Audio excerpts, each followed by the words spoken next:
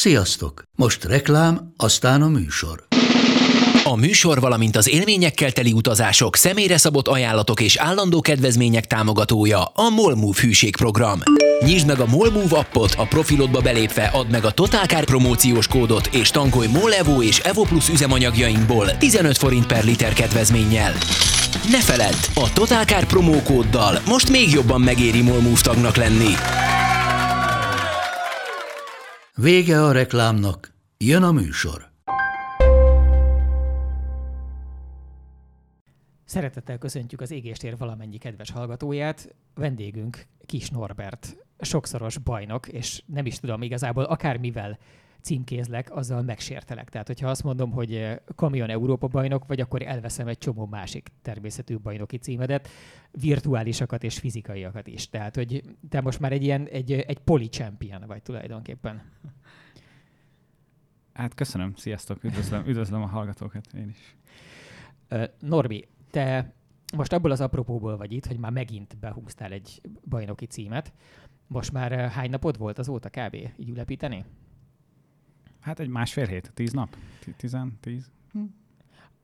A 10 nap az ad egy kis perspektívát, rálátást. Ez most egy ilyen viszonylag sima szezonnak tűnt, ugye? Vagy legalábbis elég hamar lett az a vége, hogy te most már így, még így eljárhatsz dolgozgatni, ha akarsz, de már azért szorongani nem kell. Igen, köszönöm. Valóban jól sikerült, igen. És igen, hát a 10 nap tanulságom az, hogy most már a gyomrom jól van. már elmúlt a másnaposság. Mert azért egy kicsi bulit kanyarintottunk ott vasárnap este. Te tudsz rendesen bulizni? Hát most sikerült. Az mit jelent? Mesélj valamit. Úgy kezdtük, itt hogy... mindenki, tehát teljesen ugye, abszolút barátok közt vagyunk. Mindenki elmesélhetsz. Igen, nálunk ugye Kamion EB-n az a szokás, hogy vasárnap este meg is van ez a hivatalosabb évvégi díjátadó gála, ahol egy ilyen közös gála vacsora keretében ugye kiosztják az évvégi díjakat. Úgyhogy ez lement, a hivatalos része. Ugye megkaptuk a serlegeket, ilyesmi, és akkor utána szoktunk visszamenni a paddokba, és akkor buli szokott lenni. És hát ugye az a kellemetlen helyzet állt elő, hogy az utolsó futamnak vasárnap ugye piros zászlóval lett vége, mert valakinek felrobbant a motorja, és akkor félreállt a pályán, és hát így nem lehetett a pályán ugye fánkozni, meg gumit füstölni. Mert lekergettek benneteket, és ezért a tombolást azt nem lehetett ott végrehajtani. Úgyhogy kénytelenek voltunk ezt bepótolni éjfélkor. a paddock kellős közepén, Misánóban. Úgyhogy aki egy picit megnézi az internetet, azt találhat erről videókat.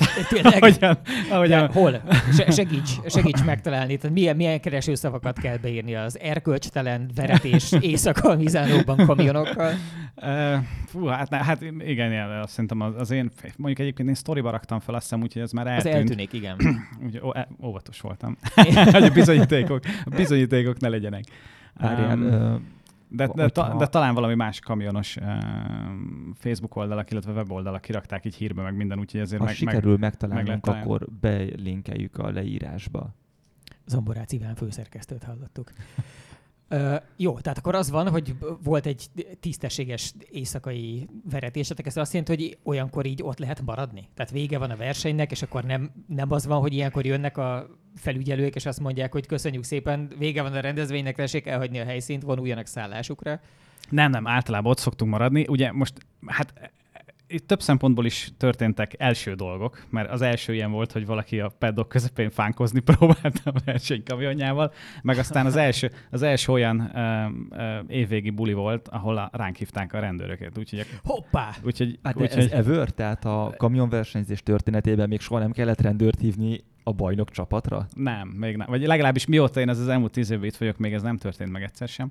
Ugye ez meg azért volt, mert utána elkezdtünk zenélni, és ugye Misánó egy olyan helyen van, ahol ott közvetlen mellette házak vannak a paddock mellett, úgyhogy szerintem lehet, hogy van valami ilyen szabály. Valami csendrend. Igen, ott éjszaka már csend. Úgy voltak vele, hogy a kamion motorzajt és a 4 sírókeréknek a vonyítását az így oké, mert végül is tudják, hogy verseny hétvége van. Csak 4 kerék sír olyankor? Hátul nem. Mert igen, nem? De igen. Hátul Igen.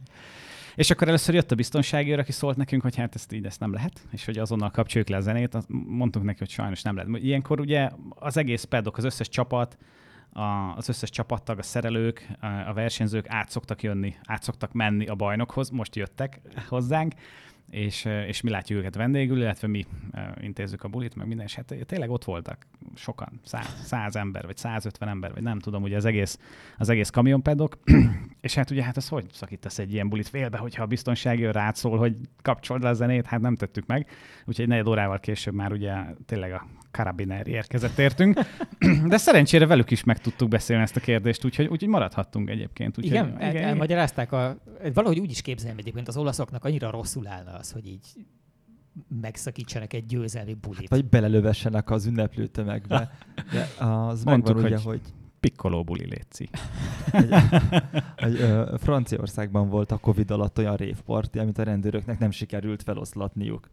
És akkor ennek most megcsináltátok a kamionos változatát. Igen, úgyhogy végül ott voltunk reggel 5-ig, megünnepeltük alaposan ezt az idei évet, és ezt a bajnoki címet, úgyhogy... Most már ez egy harmadik Kamion EB címed, és ezek ráadásul viszonylag különböző felállásokban keletkeztek. Vagy hát legalábbis van a mostani és a többiek között van különbség, illetve a kettő között lehúztál egy teljesen másmilyen hangulatú időszakot is. Ezt így össze tudod kb. Foglalni, hogy változott a te kamionos sztorid, és aztán majd a kamionos sztorin kívülre is elkalandoznak. Igen, abszolút. Ugye 2011-ben kezdtem el a Kamion EB-n versenyezni, de már előtte 2010-ben egyébként voltam egy teszten a Szobi Balázsral. Ugye a Szobi Balázs volt az alapítója és az alapító pilótája ugye az Oxford Racing Teamnek. És, de hány éves voltál ekkor? 2010-ben hány éves voltam? 25. 25, aha. És ugye előtte Dakaron versenyzett az Oxford Racing Team, és akkor utána 2006 vagy 7 környékén kezdtek el ugye a Kamion EB-n versenyezni a Balázsral. És ugye a Balázsnak fájt a dereka, ugye a Dakar az elég egészségtelen. Iszonyú az egész, ez a kamionnal terepen menés, ez maga a pokol. Én semmiben nem szenvedtem úgy. Egyszer vittek ilyenen, és akkor nem Dakaron, hanem ugye Magyarországon az egyik ilyen standard kamion belövő pályán, és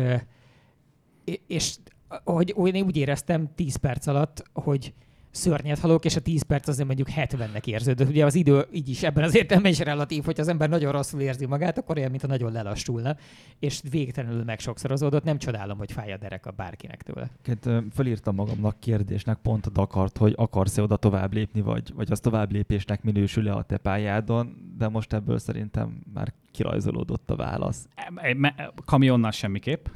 A személyautóval igen, azt valószínűleg szívesen mennék egy Dakart, bár valószínűleg nem lennék jó benne, mert így általában, amikor voltak hegyi versenyek is például régebben, akkor az első felfutásokban azért nem én szoktam a leggyorsabb lenni, hanem egy kicsit így alulról szoktam megközelíteni ezt a témát, amit szerintem így ralliba, terepralliba azért ott viszonylag bátornak kell lenni elsőre. Mármint, hogy te felépíteni szereted a... Hát igen, óvatosan, igen. De ennek is megvan a maga oka, amire majd biztos kitérünk. Csuktál már össze kamiont? Igen. De hogy lett, tehát, hogy az mennyire van összecsukva olyankor, amikor összecsuksz egy versenykamiont? Hát volt 2 eset. Egyszer az egyik féktárcsám tört el, és amiatt csúsztam ki bele betonfalba, ráadásul olyan helyen, ahol nem volt nagy bukótér. Smolenskben, Oroszországban volt akkor versenyünk, és ott az első kanyar egy ilyen nagy hajtűkanyar volt, és ott tört el a féktárcs, és akkor ott a betonfalát, azt rendesen végigforogtam rajta, erről is vannak fényképek a neten, az nagyon összetört.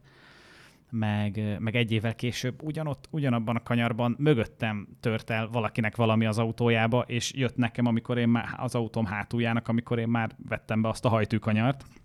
Úgyhogy akkor tört össze, ez volt a 2 legnagyobb törés, de szerencsére nekem nem lett egyikben sem bajom, de az autó az mind a 2 alkalommal... A kamion át tud bukvencezni? Tehát be tudod panírozni végig a kavicságyban? Hát, hogy nem annyira borulékony egyébként, mint amennyire látszik, mert sokan kérdezik, és sokan gondolják azt, hogy borulékony nagyon, mert hogy magas, meg minden, de valójában a fülke nagyon könnyű az egészhez képest, mert ugye 5300 kg az egésznek a tömege, és a fülke az ilyen 300-350 kg maximum, velem együtt kb. Mert igazából a minimális dolgok vannak csak a fülkébe. A többi, ami meg nagyon súlyos, a motor, meg a váltó, meg a hidak, meg a fékek, meg a kerekek, az ugye meg viszonylag Az alacsony. meg lent van. Úgyhogy egyébként itt simán aszfalton, de hát eddig bárhova mentünk, akár egy ilyen Kiskulachházi reptéren, bárhogyan pöröksz-forogsz, csúszol vele keresztbe, úgy nem nagyon sikerült fölborítani, vagy megbillenteni sem, hogy vissza kelljen korrigálni, vagy valami ilyesmi. Úgyhogy azt gondolom, hogy ezt is ugyanúgy lehet felborítani, mint bármi mást, hogy leakad valamibe. Hogy vagy a földbe, vagy a kavicsba, vagy egy kerékvetőbe, vagy patkába, vagy valamibe, hogyha elakad, akkor fel lehet borítani ezt is természetesen. De hát akkor mindent. Igen, az ilyen open wheel versenyautók, ami tulajdonképpen szegről végről, tehát a kamion nem úgy kezdi, de aztán nagyon könnyen így a versenynek mondjuk a 30. másodpercétől nagyon nagy része az open wheel-lé változik, mert így leszakadnak azok az ilyen jelképes műanyag elemek, amik a kerekek körül vannak, és ezért az összeérő kerekekkel azzal még elég jókat lehet így kilőni fölfelé. Igen, hát a kerékcsarok ilyen Mad Max-es darálásokat szoktak csinálni a másiknak a felnién, meg az oldalán, meg minden, úgyhogy hát igen. Figyelj, mielőtt visszakanyarodnánk a karrierelemzés részére, amikor most megemlítetted, hogy 5,5 tonna, azt mondtad? 5300. 5300 kiló. Ez egy kötelező minimum súly. Igen. Tehát igazából nehezebbet lehetne építeni, hogyha valaki akarna. Hogy a tiszteletet azt közelítsük abból az irányból, hogy egy kicsit mesélj magának erről a műszaki tárgyról. Tehát biztos vagyok benne, hogy a hallgatóink között egy csomó olyan van, aki még sose vezetett versenykamiont, és hogy megvan, hogy ezek így, tehát aki valamennyire ilyen kocaszinten érdeklődik az autósport, meg az autózás iránt, annak biztos megvan, hogy ezek így biztos rohadt erősek, meg nehezek, de hogy körülbelül így ez a tárgy, ez mi? Tehát van egy 5,3 tonna, amit aztán mi hajt? Igen, ugye egy soros 6 hengeres 13 literes 12.800 köbcentis turbodízel motorunk van, ami olyan 1100-1200 lóerő, körülbelül... Hol van a motor? Hát így középen. Ugye nem kell nekünk a fülke alatt tartani, hanem ugye szabadon elmozdítható, és hát ugye a lehető legrövidebb kardánál próbáljuk a lehető leghátrébb eltolni a motort. Úgyhogy egyébként ott a fülke mögött kint van a szabadban. Tök látványos egyébként, szerintem nagyon jól néz ki. Meg főleg, amikor itt sötétbe éjszaka megyünk vele, hogy izzik a turbó rajta, nagyon jó fényképek szoktak születni. Bár ritkán megyünk sötétben, de mondjuk most pont pénteken, ugye múlt pénteken voltunk a Rally Hungarin, a Rabócsi-ringen, ott ugye már sötét volt, amikor mentünk, ott is lehetett ezt látni, meg ilyen tesztek alkalmával esetleg néha egy picit bele szoktunk menni a sötétre, és úgyhogy ez tök látványos szerintem, hogy ott kint van a motor, az elég jól néz ki. Úgyhogy igen, hát ilyen 1100-1200 lóerő, olyan 1900-as fordulaton van ez a lóerő csúcs. Az mennyire vicces, tényleg. És akkor ehhez valami egészen súlyos nyomaték. Igen, kell, és a nyomatéka az pedig ilyen 5700-6000 Nm a nyomatéka. Az pedig ilyen, igen, 1200-tól 1800-ig. És hol használod? Tehát a kamionversenyzés az melyik, a fordulatszámtartománynak mennyi részét használja? Hát igen, ezt az alsó fordulatszámtartományt kell megpróbálni használni, mert itt tényleg látványosan erősebb a motor. Úgyhogy például egy kanyarból kijövet nem forgatom agyig, hanem csak megindítom az alacsonyabb sebességi fokozatban, és amikor elkezd megjönni a turbónyomás, akkor már ráváltom a hosszabbik sebességi fokozatot, amiben aztán ugye tudunk gyorsítani 160-ig, és 160-nál pedig olyan 2500-at forog kb. A motor. És tehát a legtöbbet ott körülbelül mégis hol vagy? Tehát hol van a húsa? Teljesítmény görbének, vagy a nyomaték. Ezt értjük, hogy nagyon magas, de hogy hol használod? Hát ezt a tartományt próbálom használni, ez 1300 és 2000 közötti fordulatot a legtöbbet, hiszen ott tényleg nagyon jól megy. Aztán erre is vannak a variációk, mert ugye lehet a sebességváltót is cserélgetni, más áttételeket használni. Hány sebességes váltóval mentek? Meg a végáttételt is lehet cserélni. 16, de hogy bent van minden fokozat, meg van felező is, meg sorváltó is, de... Tehát benn van a komplett cucc, amivel egyébként te vontathatnál, ha éppen arról lenne szó, húzhatnál magad mögött egy nagy ilyen nyerges vontatmányt. Igen. De hát ugye ennek nincs de a 90%-ára ennek nincs szüksége. Tehát a két leghosszabb... Távon csapatod neki a retardert, hogy nehezebben menjen el a fék? Na, az nincs benne. Nem, azért annyira nem bonyolítjuk túl. Húztál már vontatmányt? Igazit? Hát a versenykamionnal nem, de utcaival igen. Most már van jogosítványom. Igen, épp ezt akartam mondani, hogy a Facebookon írtam, hogy kérdezzenek tőled nyugodtan, és akkor valaki megkérdezte, hogy egyébként mi a helyzet a hivatalos jogosítványszerzéssel kamionra. Igen, nagyon sokáig nem volt hivatalosan, vagy hát nem hivatalosan, sehogy sem, nem volt jogosítványom kamionra. Az mekkora lett volna, hogyha amikor kijönnek a karabinierik, akkor ráadásul még le is csuknak azért, hiszen egyrészt ittas vagy, fánkokat rajzolsz egy kamionnal, amire nincs jogosítványod. Bocsánat, amikor fánkoztam a kamionnal, akkor még nem ittunk. Arra odafigyeltem, a buliról még én vezettem vissza. Jaha. És amikor visszaértünk, akkor először fánkoztam, és utána... De miért a pezsgőlocsolásból nem permeteződött egy pici a szemedbe, amit...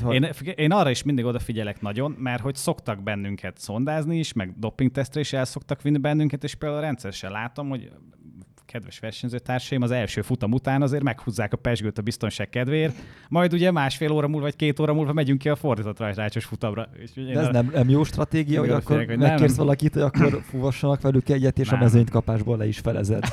Nem szoktunk belemenni az ilyenekbe. Csak én próbálok odafigyelni rá, hogy ezeket a dolgokat, nehogy valami butaságba belecsúszunk. Szóval van 16 sebességed, meg feleződ, meg ilyenek, és ezeket nyilván nem használod. Tehát nem az van, hogy így akkor a rajt után végig váltasz 16-ot. Ja, nem. Sőt, az alsó sort egyáltalán nem, tehát még az állóhelyből elinduláshoz sem kell.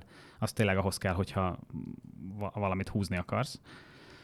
És a pályán meg gyakorlatilag a 2 leghosszabb fokozatot használjuk, meg néha a felezőt egy picit. Ugye a felező azért érdekes, mert az csak egy nagyon picit változtat a fordulaton, az csak egy ilyen 100 fordulatot külön. Tehát ez tényleg olyan, mintha a 2 fokozat között lenne még egy.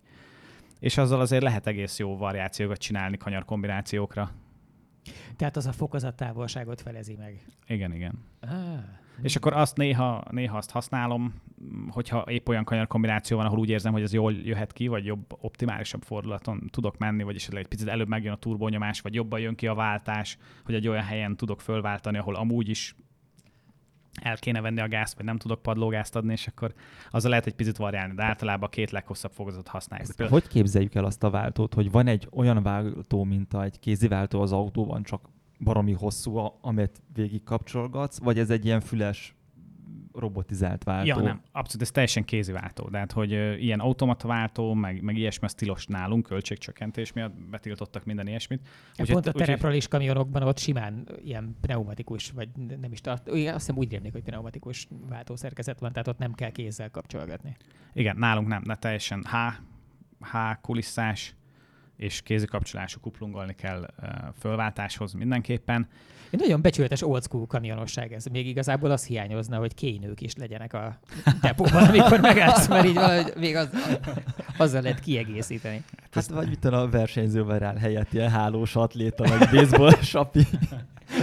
Igen, egy hálós Nomex aláöltözék. Az egyébként technikai szempontból, meg az egésznek a stílusa, meg a felfogása szempontjából a kamionálban az mindenképpen egy nagyon old school valami. Ezt kifejtenéd egy picit? Hát már eleve ez, hogy 12 literes dízelmotorokkal megyünk már, ugye ez nem annyira divatos a manapság. Hát igen, nehéz elmagyarázni, hogy ez milyen módon szolgál fenntarthatósági célokat. Igen, hát ez az utolsó autósportos bástyája a fenntarthatatlanságnak. De egyébként hozzáteszem, dolgozunk ezen is, de azért ez nem úgy van, hogy mehet, hanem például ugye az idei évben bevezették ugye ezt a HVO bioüzemanyagot, amivel megyünk, ami ugye hát elvileg papíron jelentősen csökkenti a karbon lábnyomát ennek az egész történetnek, de aztán ugye az interneten, hogyha az ember körbenéz, ennek a HVO-nak is vannak előnyei, hátrányai, meg... Igen, viszonylag sok minden mutat arra, hogy a bioüzemanyagok nem fogják megmenteni a világot, de legalább látszik egyfajta elismerése annak, hogy van itt valami, amivel kéne foglalkozni egyszer, majd így valahogy. AdBlue-t használtok? Nem. Az AdBlue hiány nem fogja megállítani a Kamion Európa bajnokságot. Hála jó Isten. Vagy max, ha nem jutunk el a helyszínre. Mondtad, hogy ott van az a 12 literes motor a hátad mögött. Az olyan, hogy van egy széria kamionmotor, és azt megcsinálják úgy, mint mondjuk egy DTM-ben a motort, vagy rallyban, vagy ez egy nagyon prototípus dolog? Hát igen, erre vannak variációk. Ugye a szerencsésebbeknek gyári fejlesztésű versenymotorjuk van, ami például az Iveco-nál rendelkezésre áll, az MAN-nél rendelkezésre áll. De mivel mész egyébként? MAN-nel megyünk. A Mercedesnél meg például ugye nem áll rendelkezésre, ugye, illetve legalábbis ennek egy 20 éves verziója áll rendelkezésre, ami még csak ugye nem is a Common Rail verziója a dízelmotorjuknak, hanem még ugye az előző pumpás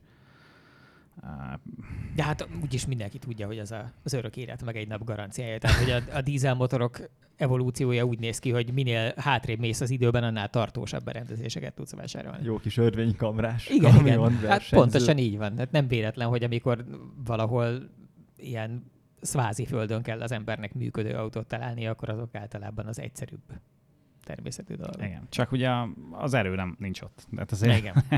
Egyébként meg a megbízhatósága sem volt ott, mert például ugye a Mercedes-es 4 évenben ugye ezzel szívtunk a leginkább a motorral. Ott ugye az történt, csak igen, mert letértünk arról az útról, mert elcsavarta a fejünket a jelentős nyomaték, hogy te először elkezdted a kamionozást, és nagyon szépen így föltanultad magad annak a tetejére. Tehát amikor elkezdted, akkor voltál ilyen többedik helyen, és aztán utána ezek így faragódtak odáig, hogy végül bajnok tudtál lenni, és aztán utána egyszer csak átmentél egy nagyon ramaty állapotban lévő csapathoz. Tehát olyan volt, mintha úgy lett volna, hogy jó, akkor így elfogyott a kihívás, és akkor megtanítok másokat is kamiont versenyezni. Tehát mi történt? Hogy volt ez a váltás közelről? Igen, hát nem csak a kihívás fogyott el, hanem a költségvetés is. Úgyhogy valamennyire kényszerűnek is éreztem a váltást, meg a kihívás szempontjából is egyébként valóban érdekes volt, hiszen ez a Mercedes csapat előtte a mezőny végén volt nagyon. És nagyon szerettek volna előrelépni, meg Mercedes gyári támogatást szerezni, meg nagyon komoly nagy tervek voltak, új versenykamionok épültek, ami így mind tetszett, miközben ugye itthon sajnos az Oxo Racing Team dolgai nem alakultak túl jól, és egyre kisebb, egyre csökkent a költségvetésünk, és nagyjából úgy nézett ki már, hogy egy fél szezon tudunk menni talán, ami meg 2 bajnoki cím után már nem volt annyira. Igen, ez összességében rohadt elkeserítően hangzik. Igen, szomorú volt, nem tudom. Ez a Tököly Laci féle Oxo Team volt? Hát abban igen, ott 2015-ben már igen, ugye előtte a Jobbágyákos menedzselte a csapatot, aztán ugye utána ketten a Tököly Lacival igen, és hát nem tudom, nehéz dolguk volt, ez biztos, mert így a mai Magyarországon előteremteni egy ilyen 100 millió vagy több 100 millió forintos költségvetésű dolgot azért az... Igen, hogyha már a pénzt szóba hoztad egy versenykamionára, az úgy viszonyul egy versenyautó árához, mint egy személyautó árához egy kamion ára? Tehát, hogy annyival drágább a kamionversenyzés, mint az autóversenyzés? Hát igen, nem volt se egy utcai kamion sem. Igen, valóban. azért mondom. De nagyjából igen. Illetve ugye a Kamion EB azért is különleges, mert ezek a versenyautók így nem állnak rendelkezésre. De hát ezek nem úgy vannak, hogy elmész az MAN-hez, vagy a Mercedeshez, vagy az Ivecohoz, és azt mondod, hogy te szeretnél venni egy ilyen versenykamiont, és akkor adnak. És akkor mész vele, mert nincs. Tehát ez nem olyan, mint mondjuk a TCR, ahol mondjuk vannak a gyártók, mint a Cupra, vagy a Hyundai, vagy a segítsetek még Honda, meg a Lincoln CO, amit mondjuk szintén nem nagyon lehet venni. De hogy ezeket az autókat ilyen vagy a gyárak, vagy a gyári csapatok, vagy a gyár által megbízott csapatok építik, és akkor ezt úgy meg tudod venni, és annak van egy ára, amit mondjuk, ha fölmész a weboldalukra, akkor megtalálod, hogy mit tudom én, 120-130 ezer euró egy ilyen TCR-es autó. A Kamion EB-n ilyen nincsen. Itt, hogyha szerencsés vagy, akkor egy olyan gyártót választasz, akinél van legalább egy versenymotor elérhető, és mint mondjuk az MR-nél. Akkor elmész a Rábához, és akkor kérsz egy krommolibdén csővázat hozzá, meg és tengelyeket? A többit, azt mindent a csapatnak saját magának kell megépítenie. És hogy semmiféle segítséget nem kapsz el se a gyártól, se senkitől. Tehát, hogy ott van a technikai szabályzat, ami nem tudom, 100 oldal, ami egyébként viszonylag nyitott, de hogy elég sok mindent lehet csinálni. Az alvázat sem veszitek, hanem azt is csináljátok? Hát magát az alváz, a hoztartó gerendákat, igen. azokat vesszük. Azokat veszitek. Hát az valamelyik típusnak, amit épp kiválasztasz, hogy melyik tengelytávot szeretnéd használni, hogy hosszabbat vagy rövidebbet, azt is neked kell eldöntened. Akkor azt kikeresed, és akkor megveszed vagy újonnan, ami nagyon drága egyébként, vagy bontóból, ami még olcsóbb, és akkor arra elkezdesz egy valamit építeni. Ugye, de magát a merevítéseket, a kereszttartókat már kicserélheted, azt megépítheted magad, a segédalvászkeretet megépítheted magad, vagy hát neked kell megépítened. a futóművet neked kell kitalálnod, hogy hol annyi megkötés van a futóművel kapcsolatban, hogy merev-híd és laprugó kell legyen. Tehát ebből a szempontból is elég Mindenhol? Igen, elől is, hátul is. Ebből a szempontból is elég old school a történet, de ezen belül egyébként is van egy csomó opció, de hát a laprugót sem mindegy, hogy hova rakod, meg hogyan áll a laprugó, mert annak is van egy csomó tulajdonságot megad az is. És az, hogy ilyen egészen bestiális, nem tudom, a csaphátradőlés rohadt nagy, vagy mitől van az, hogy ilyen nagyon-nagyon durván dől a kerék, az mesélj arról, hogy azt miért csinálja. Igen, például az is a technikai szabályzatnak egy furcsa fintora, vagy kifutása, hogy így van. Mert hogy a technikai szabályzatban a statikus dőlés az be van tiltva. Mert hogy kamionok, és nézzen ki kamionnak. és hogy a kamionokon nincsen statikus dőlés, meg egy merev hídon ugye statikus dőlést nagyon nehéz állítani viszonylag. Viszont a csaphátradőlés meg nincs korlátozva, és akkor de hát ugyanaz egyébként, mert ugyanúgy a hidat meg kell melegíteni, és el kell csavarni. Nem mérnök hallgatók kedvéért, mi az a statikus dőlés? Hát a statikus dőlés, az, ahogy fixen áll a kerék, mennyire. Tehát amikor terpeszte a kerék. Igen, hogy mennyire dőlhet befelé a kerék.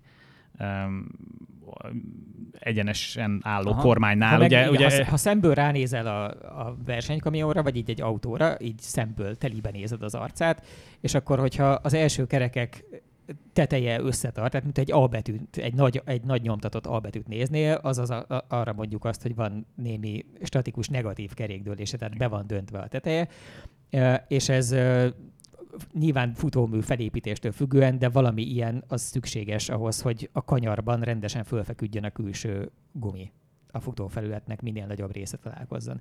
És nagyon sok minden befolyásolja, amiben nem megyünk bele sivatagosítási okokból, de hogy ehhez nem kell, tehát az viszont, hogy gondolom nagyjából ugyanezt szeretnétek elérni, de azzal, hogy nagyon hátra van döntve a csap, az egy ilyen, szóval azzal járnak kellemetlenségek is.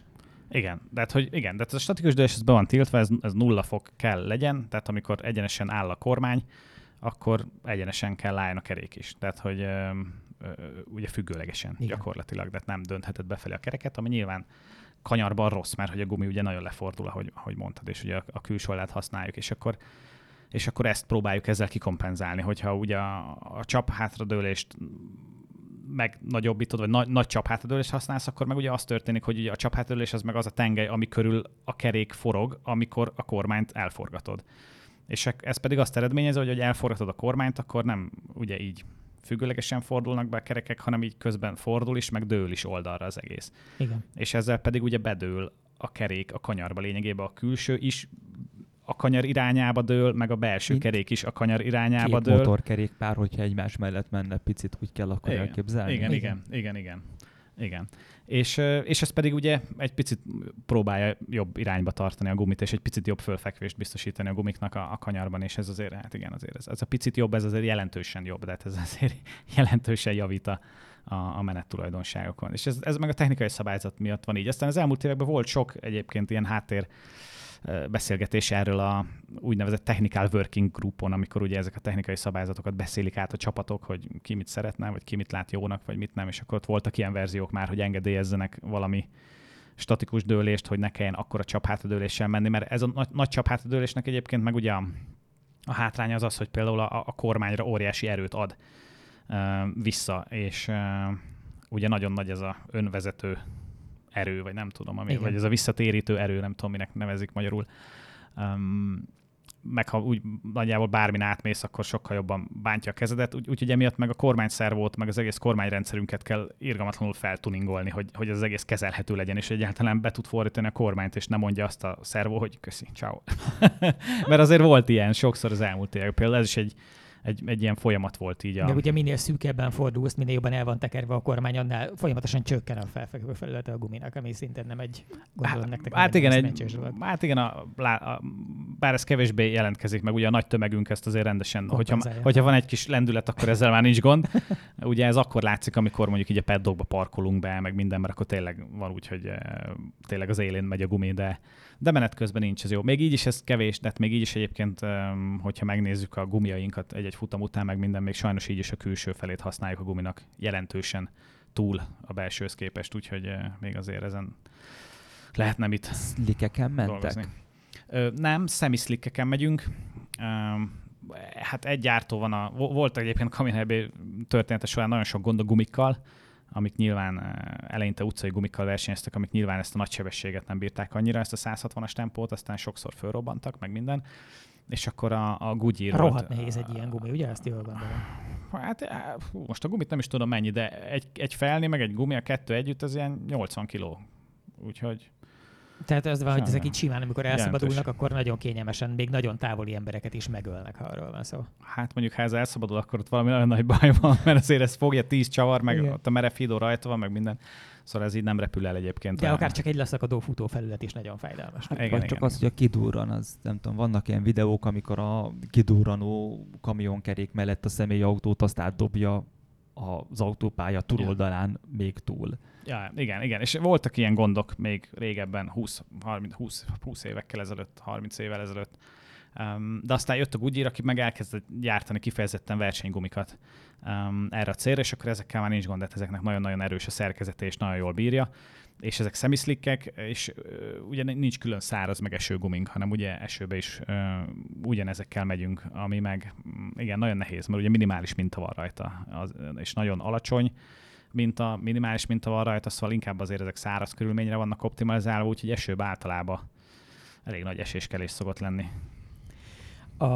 Ezek alapján, amiket most meséltél, a kamionozás egy kicsit úgy hangzik, mint az ilyen, mint összességében, mint a legvidámabb, komolyan vehető pályás autóverseny, nem?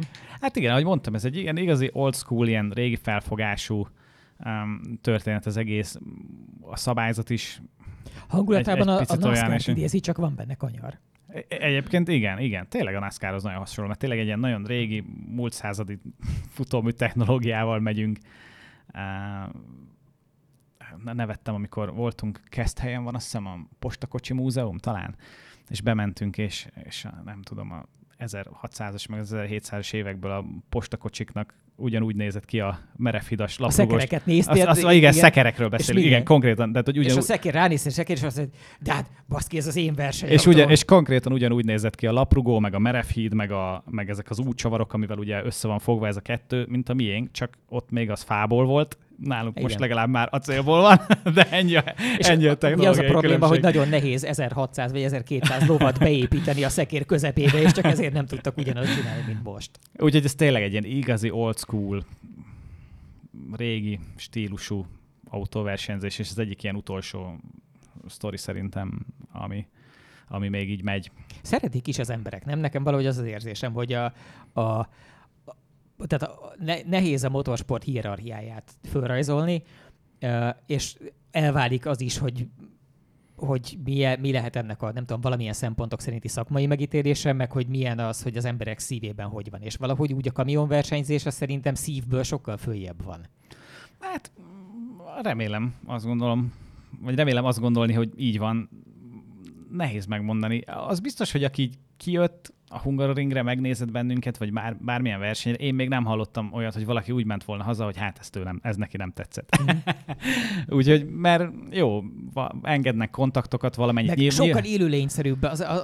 Tehát a modern versenyautók nagy része az kívülről nézve tök steril. Főleg, hogyha valaki nem szeretett bele mélyen a technikai részleteibe, és így nem tudja pontosan, hogy mit lát, hanem csak így kívülről nézi, akkor viszonylag steril. A kamion az rettenetesen látványosan él, tehát hogy abból minden testnyílásán dőlnek a dolgok. Egyébként, hát igen, meg az egész versenyzés ilyen tényleg, hogy engedik egy picit, hogy egymásnak menjünk, lehet bátornak lenni, sokat bírnak az autók, de nem az van, mint a TCR-ben, vagy mondjuk egy formotós bajnokságban, egy picit hozzáérs a másikhoz, és jaj, elment a futóműved, és utána már körönként egy másodperccel lassabb vagy, meg mit tudom én, hanem itt ezt bírják. Tehát, hogy lehet tovább menni ugyanúgy, de itt az egyetlen veszély, amit mérlegelned kell, az, hogy nehogy defektet kapjál lényegében. Hogyha úgy mész neki valakinek, hogy kivágja a gumidat neki ott az oldalelem, vagy valami vas, ami ott van az oldalán, ilyen lökhárító, vagy nem tudom, akkor nyilván bajba kerülsz, akkor nem tudsz tovább menni.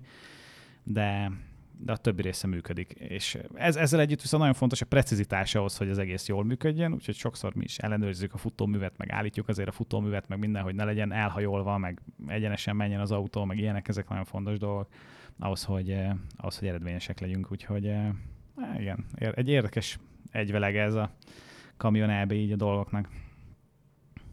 Fú, közben elfelejtettem, amit rohadtul ilyen udvariasan csődbe akartam maradni, mert láttam, hogy készült. Igen, de közben annyira belecsodálkoztam, hogy...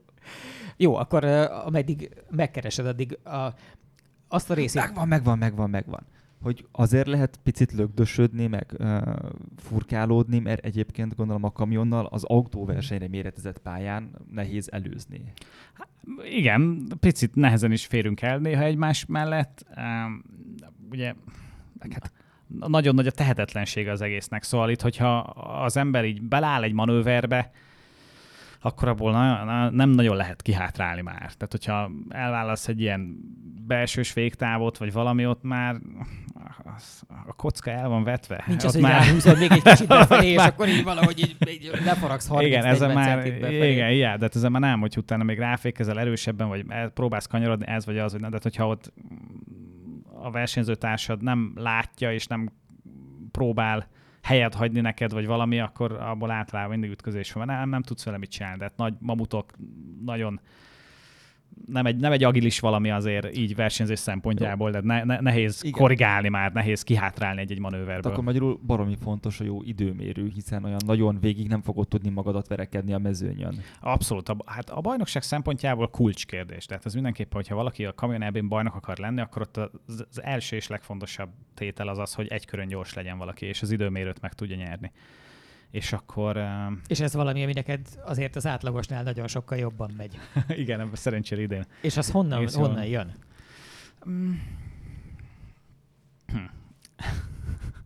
Hát nehéz megmondani.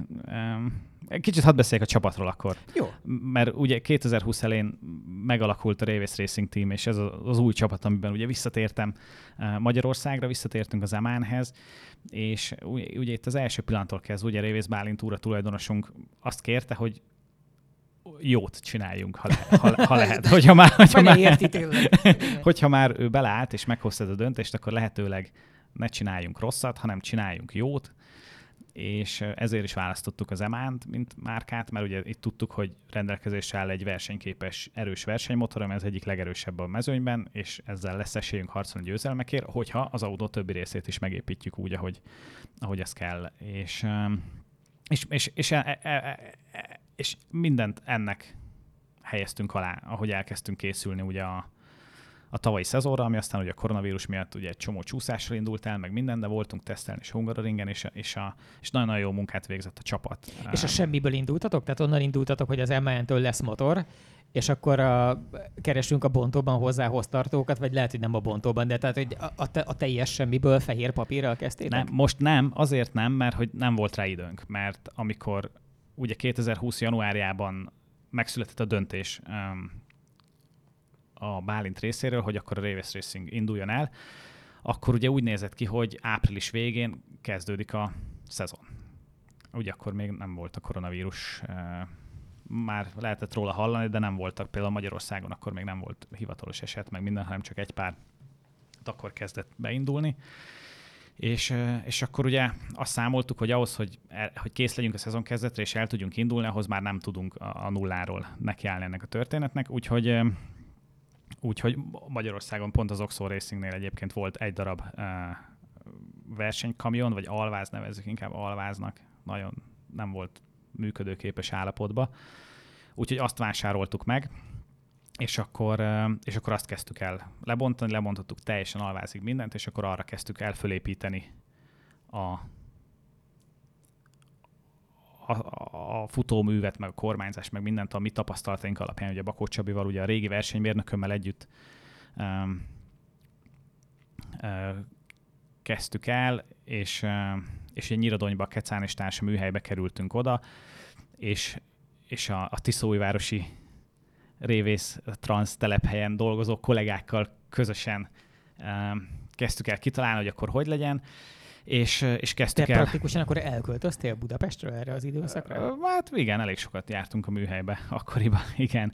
És akkor erre az alvázra kezdtük el fölépíteni, ugye elkezdtük megrendelni a rugókat, lengéscsillapítókat, kormányművet, mindent, az egész levegőrendszert, az elektromos rendszert, a vízrendszert. De most mennyire vagy benne ennek a mérnöki oldalában? Tehát azt nem tudom, hogy mennyire van meg az átlag hallgatónak, de hogy tehát az, hogy valaki a motorsportban tevékenykedik, és mondjuk autóversenyző, az bizonyos szintű technikai nem hülyeséget feltételez, de nagyon különböző szinten lehet azért beleborulni abba, hogy mennyire szereti valaki ennek a műszaki meg a mérnöki részét megérteni, és rólad az a hír járja, hogy eléggé.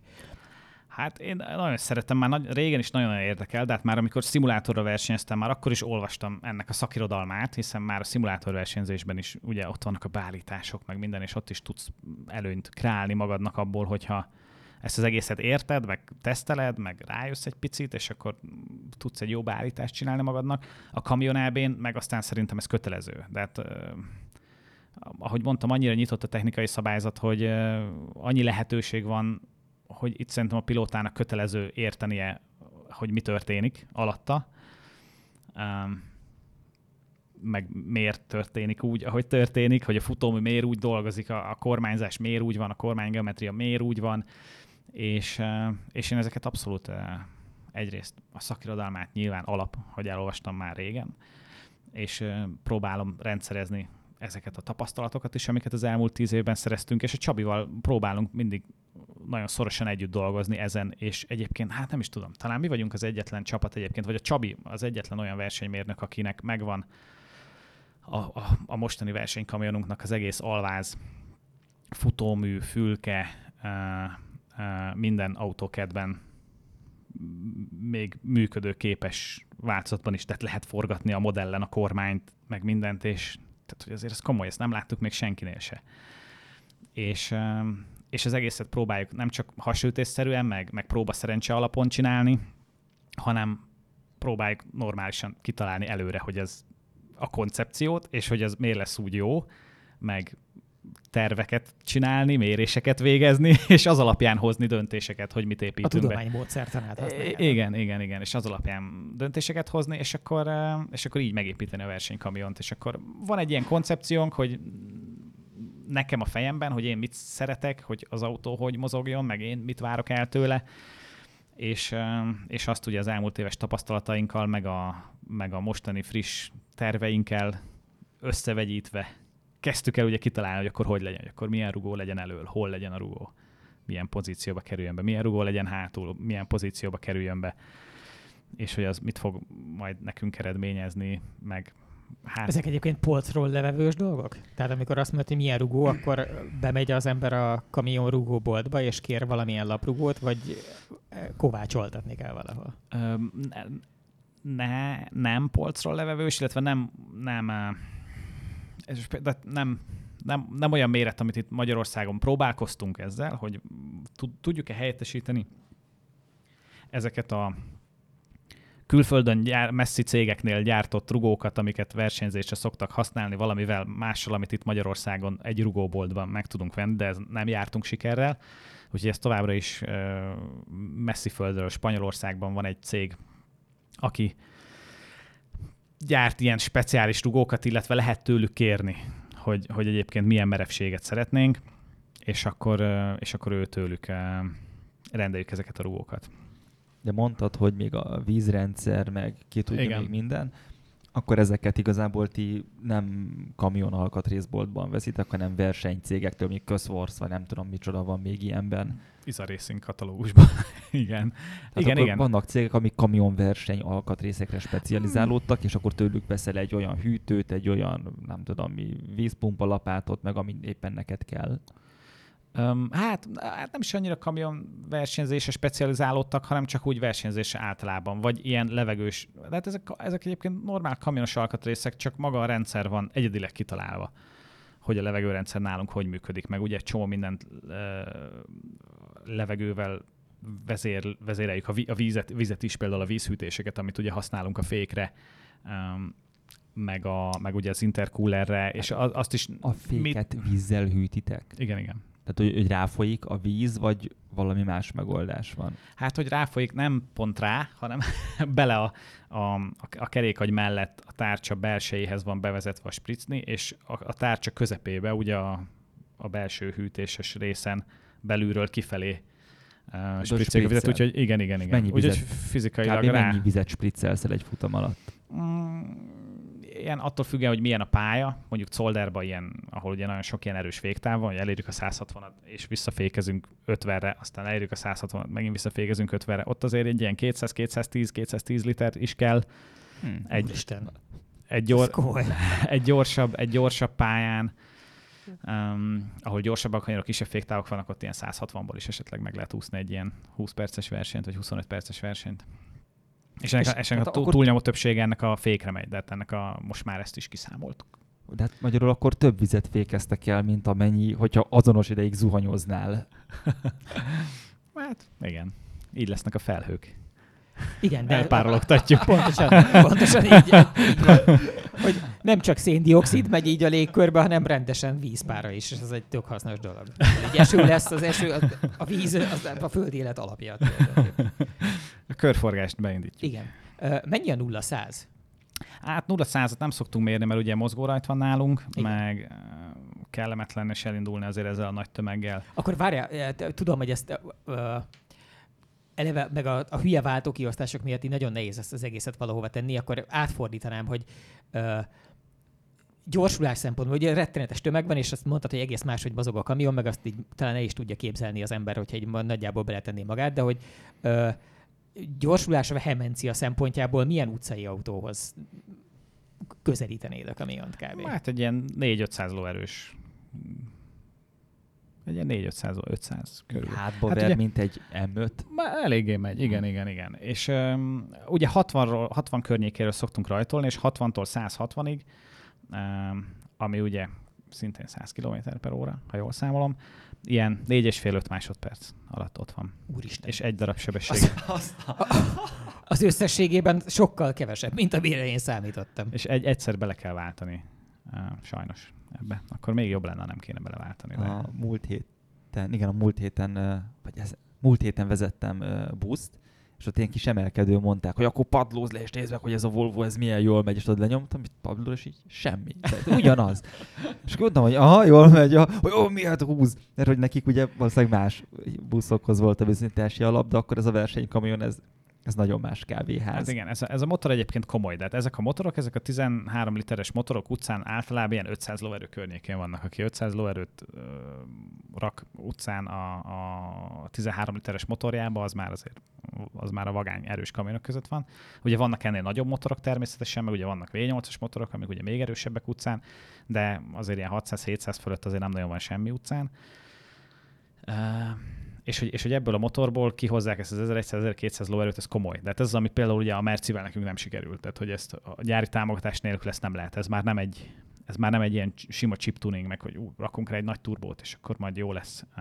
Mert akkor meg általában vezethetetlen lesz. Tehát akkor 5 másodperces turbólag volt a Mercin is olyan turbónk, amit majd mondták, hogy majd rárakjuk ezt a nagy turbót, és majd nagyon jó lesz. És akkor tök jó volt, csak mire az egyenes közepére elértem, addigra indult meg a kocsi vele. Hát így rendesen függetleníteni kell a lábakat egymástól, és akkor tudod, hogy a kanyarból kigyorsítást, azt a kanyar előtt egy 150 méterrel elkezdett. Igen, de hát már eleve ott kezdődik a probléma, hogy megtalálja az ember ugye az egyensúlyt a vezethetőség, meg a turbójuk között, meg a lóerő között.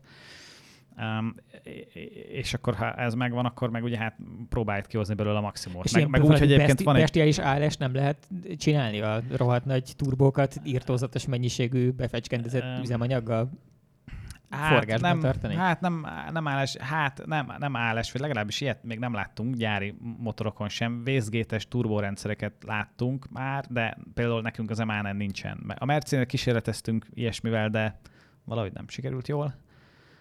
Mert szerintem ott egy picit lehet, hogy a számítások félrecsúsztak, hogy akkor most a vészgéttel együtt mekkora turbót kéne használjunk, mert szerintem még a vészgéttel is túl nagy turbót raktunk rá, vagy raktak rá, de hát mindegy, most annak már vége. Az MA-nél nincs, ez most van, nekik is egyébként, vagy volt nekik is olyan versenymotorjuk, amin volt vészgétrendszer, de most azokat már nem adják ki. De várja, ez azt jelenti, hogy amiken mentek, azon nincsen? Nincs. Nekünk nincs. Az Iveco-soknak van. az láthatóan segít is nekik, és az Iveco-soknak jobb a reakciója a turbónak, és még korábban tudnak felváltani.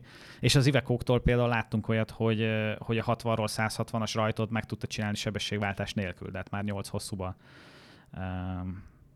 el tudott rajtolni 60-ról, ami azért komoly, de hát az nekem az nem működik, de hát ott én elvesztem az összes turbónyomást, és megáll az autó. Úgyhogy azért vannak érdekes megoldások.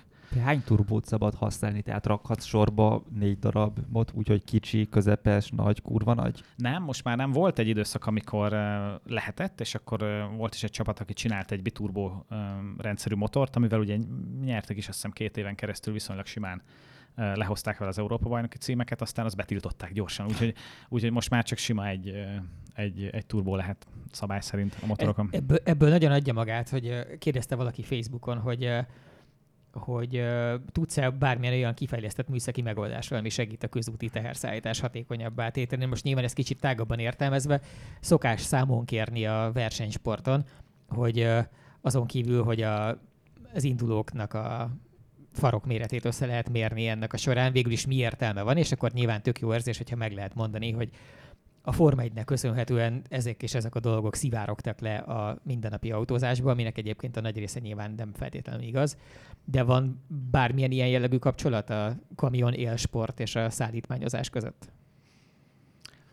Hát, hogy őszinte legyek, nem hiszem. Ahogy mondtuk is már, azért ez elég old school történet, de hogy ez nem igazán a Lándzsa hegye. Tehát műfajilag ez a szórakoztatóiparhoz tartozik. Igen, abszolút. Én azt gondolom, hogy igen, a szórakoztatóiparhoz mindenképpen. Tehát, hogy technológiai szempontból, sem futómű szempontjából, sem hajtás lánc technológia szempontjából nem a Lándzsa hegye ez a történet. úgyhogy nem mondom. De egyébként nem is tudom, a közúti árufuvarozás egyébként hol, vagy legalábbis ugye a Hanula Barna tanár úrnak szoktam nézni azok fejtéseidet, hogy azért a közúti árufuvarozás még azért mindig úgy néz ki, hogy azért az jó sokáig még a dízelmotor fog maradni, vagy nem? Javítsatok ki, hogyha nem. Hát ott még azért az elektromos... Én hogy nem mondhatom el ezzel kapcsolatos véleményemet, mert azzal egy olyan irányba csúszik el ez a beszélgetés, ami nem... De nem sima személyautózás szempontjából abszolút az elektromos irányt tartom én is a jónak, de az, hogy 1000-2000-3000 kilométereket elhúzzál egy 40 tonnás árut, az még azért elektromosan nehéz lesz megoldani. Valószínűleg erre is van megoldása, de az adásnak az időkeretei nem engedik azt, hogy ebbe a témába beleengedjük. Én is ezt mondom, hogy foglalkozzunk inkább veled. Hogy rendben. Te most ugye egy ilyen hipermaszkulin tevékenységet végzel kívülről nézve, tehát ugye beleülsz, és ezeket tulajdonképpen a legnagyobb, a legerősebb, vagy legalábbis ugye a pályán versenyző legnagyobb és legerősebb járműveket vezeted, amiket ráadásul érted is, hogy hogyan működnek, és hogy ehhez képest te egy rendes régi vágású nördnek indultál. Tehát egy számítógép előtt görnyed háttal üldögélő csávónak indultál, aki aztán majdnem programozó matematikus lett. Húha, honnan szerzed az információidat?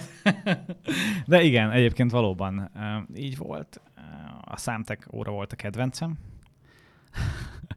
Általános iskolában, meg középiskolában, és akkor már ugye igen, valóban elkezdtem elég rákattanni ezekre a számítógépes játékokra, és akkor játszottunk lövöldözős játékkal, stratégiai játékkal, Age of Empires például, Age of Empires-eztünk nagyon-nagyon sokat, meg ott 2002-3, nem is tudom, Unreal Tournament.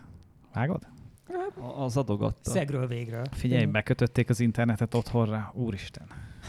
Arra van megfejtésed, hogy miért van az, hogy végül is most a 2 nagy hazai autóversenyzőnk, te meg a Mihelis, azért mind a ketten informatika, meg ilyen tudományon felől jöttetek, tehát ő sem a ketrec harcból csöppent át az autóversenyzésbe. Hát szerintem ez a számítógép, meg a szimulátorozás nyilván, de egyértelműen. Ugye én is azért mentem el a szimulátorozás felé, mert ugye rákattantunk nagyon ugye haverokkal ezekre a számítógépes játékokra, és akkor ugye ment a lövöldözés, meg a stratégiai játék, meg minden, ami hát tudod, időtöltésnek jó, meg fun, meg minden, kevéssé hasznos. Bezzeg a szimulátorozás? az mi az? És aztán közben ugye néha rákattantunk autóversenyre is, de hát akkor még csak tudod, Need for Speed-eztünk, billentyűzettel a haveri körben, meg minden, de imádtam, de nagyon tetszett, meg hát ugye a legjobb része az volt az egésznek, hogy mindig én nyertem. Az egyébként mennyire sötét dolog lenne most, hogyha bevezetnék, hogy a 2023-as évben minden ugyanúgy lenne a kamionversenyzésben, mint eddig, csak leszednék a kormánykereket, és billentyűzetek kéne irányítani, és hirtelen örökös bajnok lennél, és mindenki körönként 40 másodpercet kapna. Hát igen, érdekes lenne. És nagyon rákattantam így az autós játékokra emiatt, hogy sikerélményem volt benne. Ugye olyan sikerélményem volt benne, ami most tudod, eleve egy 10 éves srácnak miben van sikerélmény, ugye nagyon nehéz. Szerintem nagyon sokan küzdenek ezzel manapság. Nekem semmiben sem volt valami, nem tudok példát mondani. De igen, de szerintem ez nagyon nehéz, szerintem nagyon sokan küzdenek ezzel, és én is gyerekkoromban tökre határozatlan voltam, hogy egyáltalán mit akarok csinálni, mit szeretek csinálni, mit kéne csinálni, miből fogok megélni, tudod, meg ráadásul még sokan a tanári karból biztattak, hogy úgyse lesz belőlem semmi. Az mindig jó, ha az ember. Azért az mindig jó, hogyha az ember... Igen, az mindig jó, hogyha az ember támogatják. Persze nem mindenki, de csak azért egy-egy példa volt ilyen, aki nem annyira látta bennem a fantáziát. És itt 10 évesen tudod, mit. De hogy tökre megértem, hogyha sokan így válságban vannak ezzel. És nekem ez a szimulátorozás, meg ez az autóversenyzés például egy tökre kiút volt ebből, hogy sikerélményt tudtam benne szerezni, önmegvalósítást tudtam benne szerezni, és imádtam emiatt. És hogy szerintem, ha az ember talál valami ilyesmit, legyen az bármi, tudod, hogyha bármilyen hobbi, vagy bármilyen tevékenység az életbe, ami megadja neki ezt a két dolgot, sikerélményt, meg önmegvalósítást, azt figyelj, azt szerintem 2 kézzel meg kell ragadni, és csinálni kell, és űzni kell, és ha hobbi szinten, akkor úgy, de meg hát ugye mi az ultimate boldogság? Az az, hogyha a hobbiddal tudsz pénzt keresni, és abból tudsz megélni, hogy a hobbid, mert akkor nem, ugye, tudom, hogy ezek ilyen közhelyek meg minden, de hogy... Hát a közhelyek, amik valamivel hitelesebbnek hangoznak azért olyas valakinek a szájából, aki megcsinálta, mint amikor valaki ugyanezt úgy meséli el, hogy közben nem találkozik feltétlenül az életúttal. És hogy nekem ez abszolút ilyen volt. És De hol ment ez át? Tehát, hogy hol volt az átmenet, hogy elkezdted élvezni a szimulátorozást, meg lettek benne sikereid, itt hány éves vagy? Körül ennek az eleje? Hát 15. 16. 15-16, amikor éppen jársz a... Szavária szakközépiskolába Szombathelyen. Ahol a számtekórát kedveled. Hát igen. Valamennyire. Igen. És elképzelése sincs arról, hogy mi lesz. Fogalmam sincs, hogy mi lesz. És akkor eljutunk nagyjából az érettségig, az alatt mi történt? Hát igen, úsztam ezt a szimulátorozást. Elmentél közben a szimulátor felé inkább? Tehát, hogy a gépidőd az átrendeződött? Igen, abszolút. Tehát a lövöldözős játékok, meg az ilyen fán, de nagyon minimálisra csökkent, és helyette inkább az autózás. Főleg úgy, hogy amikor ugye lett internetem is már otthon normális, és fölmentem az internetre, és megtaláltam, hogy vannak bajnokságok ebbe, hogy itt emberek leülnek vasárnap esténként, mindenki a saját számítógépéhez becsatlakoznak, és egymás ellen versenyeznek. Mi van? Ilyen létezik? És a kis családban ilyenkor ezt támogatták, tűrték, vagy jött be valaki, és ordibált veled, és bazdosta az ajtót, miközben te pont kvalikörön voltál, hogy most már kihull a vacsora, édesfiam? Igen, nem támogatták a szüleim ezt. Tehát eleve, mivel ugye ők azt lettek nyilván, hogy lövöldözök, meg ez, meg az lett, azt abszolút nem. Aztán, amikor autóversenyeztem, azt sem annyira, de azt már talán egy picit kevésbé tartották eretneknek. Azt legalább nem tűnik károsnak, csak olyan, mint ha eltépozolnád az életed a számítógép előtt, de az mégse olyan, mint amikor a sok lövöldözés miatt azt hiszik, hogy tömeggyilkosság képzeld magad. Igen, de legalább... Henrik mondta ezt, a Szabó Henrik kollégánk, hogy a langyos vízben nem születnek nagy eredmények, tehát hogy a nagyon támogató és nagyon ellenséges család az, ami a jó eredményeknek a táptalaja. Már lehet, hogy van benne valami, nem tudom. Igen. De legalább meg tudtam nekik mutatni, hogy nézd, anyu, hát nyertem benne, hát első vagyok, hát hadd üzzem. És űztem, és beneveztem ezekbe az internetes bajnokságokba, gyakoroltam rá, mentem, csináltam. És ja, meg hát itt még azért volt egy érdekes epizód, mert azért sokáig nem volt kormányom, hanem ugye billentyűzettel játszottam, és akkor volt ez a másik játék, ami nem a Need for Speed, hanem a Live for Speed, volt, L-lel, Live for Speed.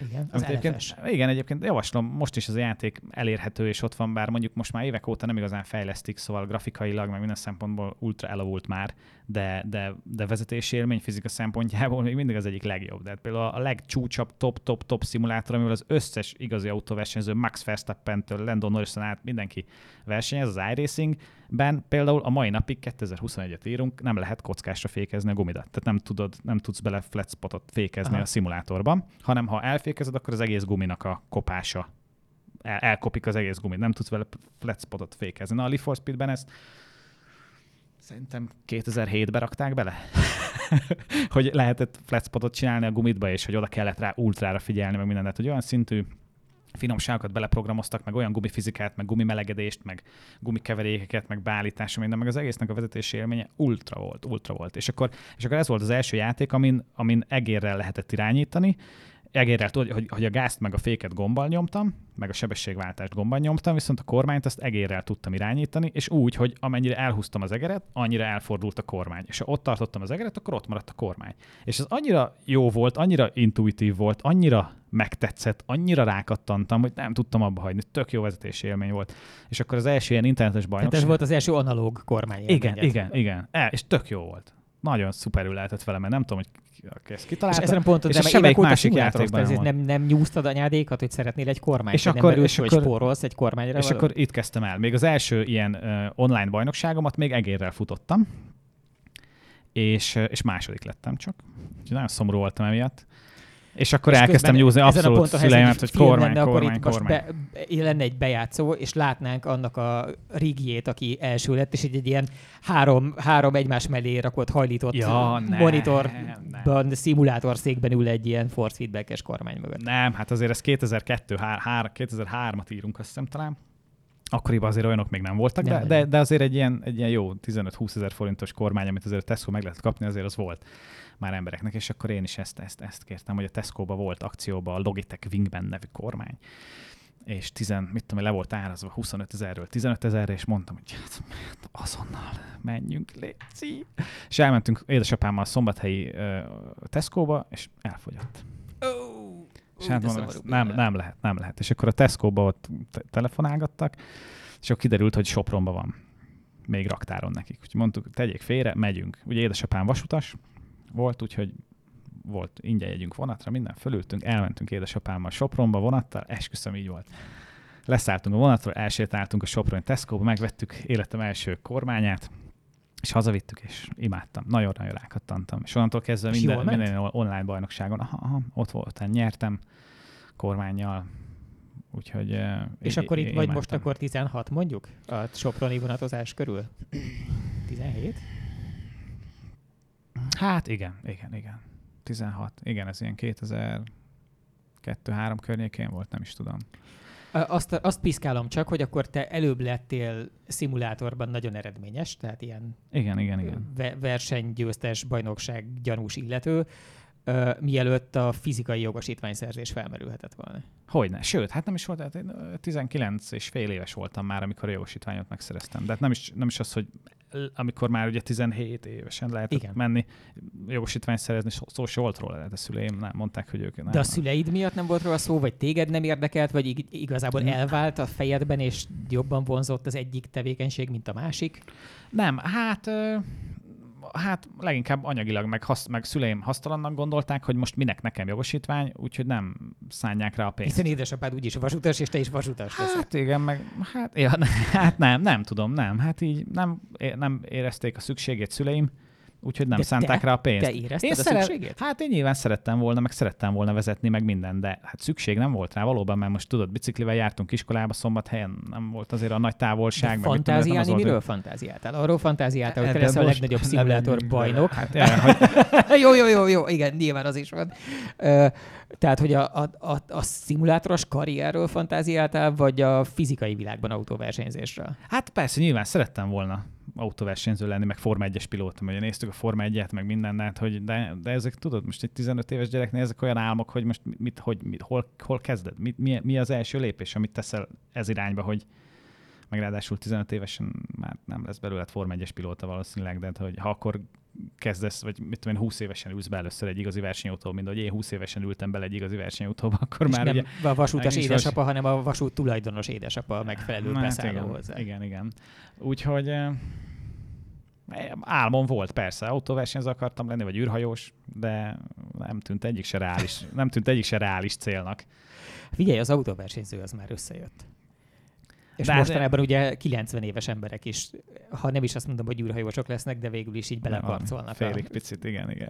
Egy kicsit meg tudják szagolni alulról az űrt. De úgyhogy ezt láttam csak egyedül reálisnak, meg hát ezt élveztem, tudod, de hát, hogy így viszonylag, nem tudom, szűkek voltak a lehetőségeim, vagy le is szűkítettem én is saját magamnak. Hogy ezt tetszett, szerettem csinálni, úgyhogy ezt űztem. Aztán szerencsés voltam benne nagyon, hiszen ugye ez a szimulátorozás egyre népszerűbb lett, és ugye elkezdtek igazi autóversenyzők is szimulátorozni, meg igazi csapattulajdonosok szimulátorozni, és aztán ott versenyeztek ellenünk, és jól megvertük őket, tudod? És ők meg ezt nem vették zokon, hanem inkább kérdezték, hogy hát ezt hogy csináljuk, meg mindent, tudod. És akkor ugye ez volt az én szerencsés momentumom, amikor ugye Szabolcs Róberttel, a ProX Motorsport tulajdonosával együtt versenyeztünk az interneten, illetve az ő kollégáival, és ők beszéltek össze, hogy hát adnának nekem egy lehetőséget. Vagy nem is nekem, hanem fölajánlották, hogy aki megnyeri a bajnokságot, az akkor elmehet hozzájuk egy tesztre, és kipróbálhat egy ilyen kupás Opel Astrát, amik ugye akkoriban már 15 éve mentek. Ez egy magyar bajnokság volt? Igen. És iRacing? Ez Live for Speed volt? iRacing akkor még nem volt, igen. Ez Live for Speed volt, és ott kezdtek el velünk versenyezni, és akkor megnyertem a bajnokságot, és akkor elhívtak tesztelni. És akkor mentél azokkal a valamilyen megmagyarázhatatlan okból nagyon vidám, bár minden józan számítás szerint elvileg szörnyű, de mégis nagyon mókás Astra kupában azt nézni. Igen. És azt az Euroringen, igen, akkor már 20 éves voltam, ez 2005-ben volt ez a teszt.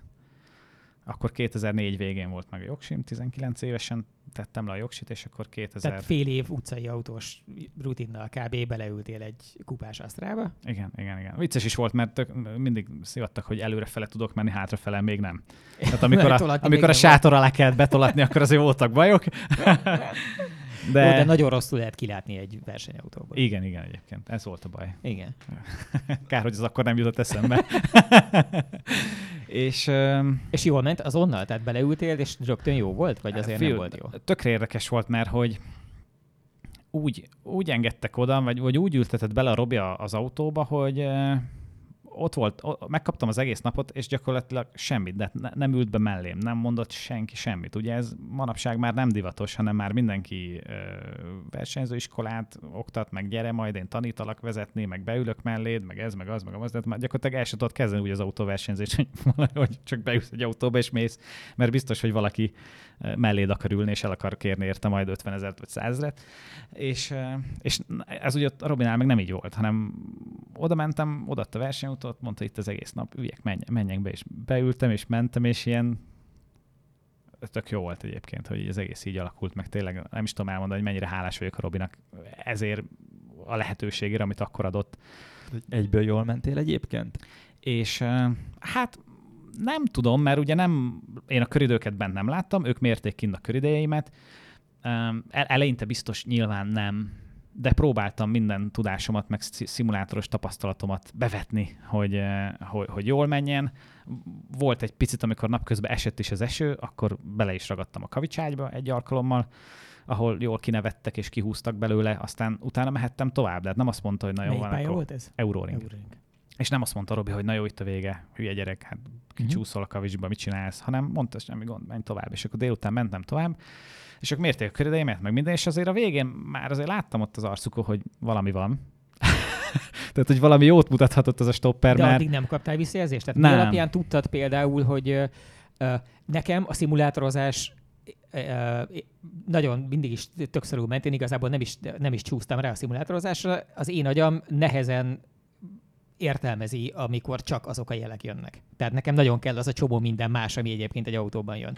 Neked, mivel te a másik irányba jöttél, te valahogy honnan érzed a szimulátorhoz képest a rendes autóban a tempódat, hogy mennyivel vagy gyorsabb, hogyha nincs visszajelzésed, meg nincs egy köridőmérőd, meg ilyenek? Hát, nem tudom, nehéz megmondani. Hát tudod így az egészből, hogy ahogy a motor szól, érted azért, amikor egy kanyarból jobban jöttél ki, amikor korábban tudsz felváltani, mert jobban jöttél ki a kanyarból. Meg ilyenek, nem tudom, hogy az egésznek a ritmusát valahogy érzi az ember, és érdeklődtem, hogy mit mentem. De ugye nem mondták, hogy semmi, ne törődjek semmivel, csak menjek, csináljam. És aztán a nap végén azért kiderült, hogy egész jót mentem, hogy azért futottam olyan köridőt ott viszonylag gyorsan, amit már ott az állandó pilótáik is nagyon nehezen tudtak. Úgyhogy onnantól egyébként nagyon fölgyorsultak az események, mert akkor a Robi viszonylag gyorsan el is döntötte, hogy nem engedi el ezt a történetet ennyivel, hogy jó, akkor a szimulátoros srác nyert egy tesztet, és akkor hello, szia, ciao, hanem valahogy meglátta a fantáziát bennem, vagy a lehetőséget az egészben, és rögtön mondta is, hogy akkor ezt folytassuk, és hogy akkor ő megtesz mindent azért, hogy el tudjon indítani engem rendesen az OB-n, a futamon.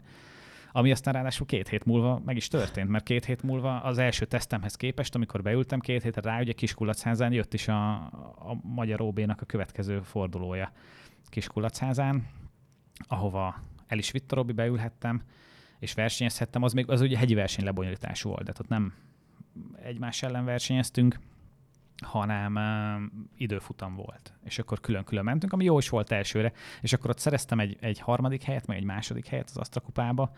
Az ilyen élete első versenyének nem olyan nagyon rossz az embernek. Igen, nagyon, nagyon örültünk, és nagyon, nagyon boldog volt a csapat, meg minden, úgyhogy csináltuk is tovább, és akkor a második versenyünk Kiskunlachházára megint 2 hétre rá Parácssasváron, a hegyverseny, ahol meg viszont szombaton is, meg vasárnap is sikerült nyernem. Úgyhogy eléggé... Te nem voltál halálosan beszarva? Tehát azért a hegyi verseny az nem... Szóval az nem olyan, mint amikor az ember, főleg a Kiskunlachházához képest, a Kiskunlachháza az egy tök jó első indítás, mert az ott egy ilyen nagy üres plac, az üres placon így ki kell kerülni dolgokat, amiket oda tesznek, de hogy nincs az érzésed, hogy itt most valamit benézek, és csak így simán meghalok, és még viszek magammal egy csomó embert. A hegyi verseny az meg a legdrasztikusabb ehhez képest. Igen, de be voltam tojva, hogy úgy mondjam, igen, és amit mondtam is, hogy így az első felfutásokban nem is én voltam a leggyorsabb, hanem azért próbáltam óvatosan ésszel, meg minden, de amikor ugye jöttek már a versenyfelfutások, amiknek aztán az ideje számít, ugye ott úgy van, hogy azt hiszem délelőtt volt 2 edzésfelfutás, és akkor délután meg van a 2 versenyfelfutás, aminek a 2-nek az összege adja meg a végeredményt, a napi végeredményt, és akkor utána vasárnap még egyszer ugyanez, hogy 2 edzés, meg 2 versenyfelfutás, és ott az összeg adja meg. És amikor fölfutottál először versenyfelfutásként, tehát ami a harmadik volt az összesből, ha jól számolom, ugye 2 edzés és 1 verseny, tehát akkor a harmadik volt az, ami az első versenyfelfutás volt. Igen. Az életed harmadik útja volt azon az útszakaszon? Ja, nem, de úgyis hát már ott voltunk előtte, persze, és azért utcai autóval ezt bejártuk azért. Hányszor kb? Hát nem tudom, sokszor. Azért szerintem nem tudom, 1 hetet biztos ott voltunk. De mindenki, de nem csak én. Tehát nem az, hogy én most ott valami illegális előnyre tettem szert az ellenfelémhez képest, hanem ott volt az egész Astra kupa mezőnye. És mindenki utcai autóval ment és gyakorolt meg minden. Én nekem az utcai autó az azt jelenti, hogy lehúzták a matricát az Opel Astrákról. Volt, aki úgy csinálta, igen. Meg a Renault Clio-król volt, akinek volt olyan utcai Renault Clio-ja akkoriban, ami gyakorlatilag ugyanaz volt, mint a versenyautó, csak volt rajta rendszám.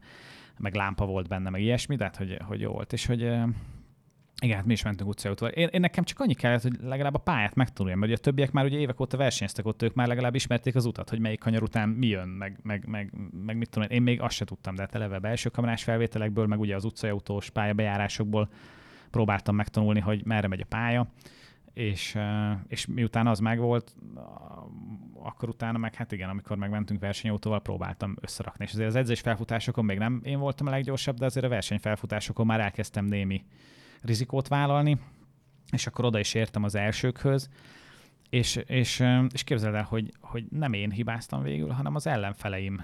Sose felejtem el, ott Bíró Gézának volt egy nagy balesete akkor, amikor ott ellenem kellett versenyeznie, ahol meg is sérült szegény, azt hiszem. Ezt lehet megtalálnánk a videót az interneten, de volt egy ilyen gumis lassító a pálya közepén, és akkor azon, hogy átment, ott valahogy megcsúszott, és akkor így neki csúszott a oldalt a szalagkorlátnak, és akkor elég összetört az autója szegénynek. Meg eltört, nem tudom, talán comb vagy medence csonttörése lehetett, valami elég komoly sérülést szenvedett szegény. És igen, hát ez kemény volt a hegyi verseny ebből a szempontból mindenképpen, hogy ott az ember, hogyha hibázott egy picit, vagy ha túltolta, vagy valami, akkor az nagyon büntetni tudott. De szerencsére én ezeket megúsztam. Úgyhogy jó volt. És akkor ugye a harmadik verseny hétvége volt életemben, a Hungaroring, amikor meg időmérő, rendesen rajtrács, álló rajt, nem tudom, hogy micsoda. És az meg mondjuk, hát ez megint egy érdekes sztori volt, mert az első időmérő edzésemen életemben a Hungaroringen megfutottam a pole pozíciót, első rajtherről indultam, viszont az rossz volt a szimulátor után, hogy a szimulátorban tudod jobbra nézés, balra nézés, hátra nézés, de hogy tök jól tudtad nézni, hogy mi van körülötted. Miközben egy igazi versenyautóban meg, na tényleg, de hogy ugye tudod nézni a tükröket, amikben meg alig látsz valamit, meg minden, és hogy ez nekem ez nagy dráma volt, hogy ott elrajtoltunk, azt se tudtam, hogy ki hol van. És hogy balesetet is okoztam, mert tudod, mentem jobbra-balra, azt hittem, hogy nincs ott senki, van ott valaki, nincs ott senki, ugye neki mentünk, összementünk, ki is estem, defektet kaptam, mit tudom én, de hogy na az olyas valami volt, amit a szimulátor után nagyon kellett szokni, az, hogy lássad, hogy ki van mögötted, melletted, mi van azokban a kicsi tükrökbe. Tehát az egy szimulátorhoz képest az drámaian rossz. Úgyhogy így indult a kis karrierem. Mikor kaptál először pénzt azért, hogy te versenyezz? Fúha, hát... Tehát ott kezdődik a profi karrier a hivatalos definíció szerint. Még hogyha a valóságban ez nem is így van. Hát nehéz ezt pontosan behatározni. Hát 2016-ban alapítottam meg a saját sportvállalkozásomat, amivel el tudtam kezdeni talán profivá válni, azt gondolom. És ott tehát az jóval később volt, tehát hogy azért a karrieremnek a nagy része azért az úgy ment le, hogy...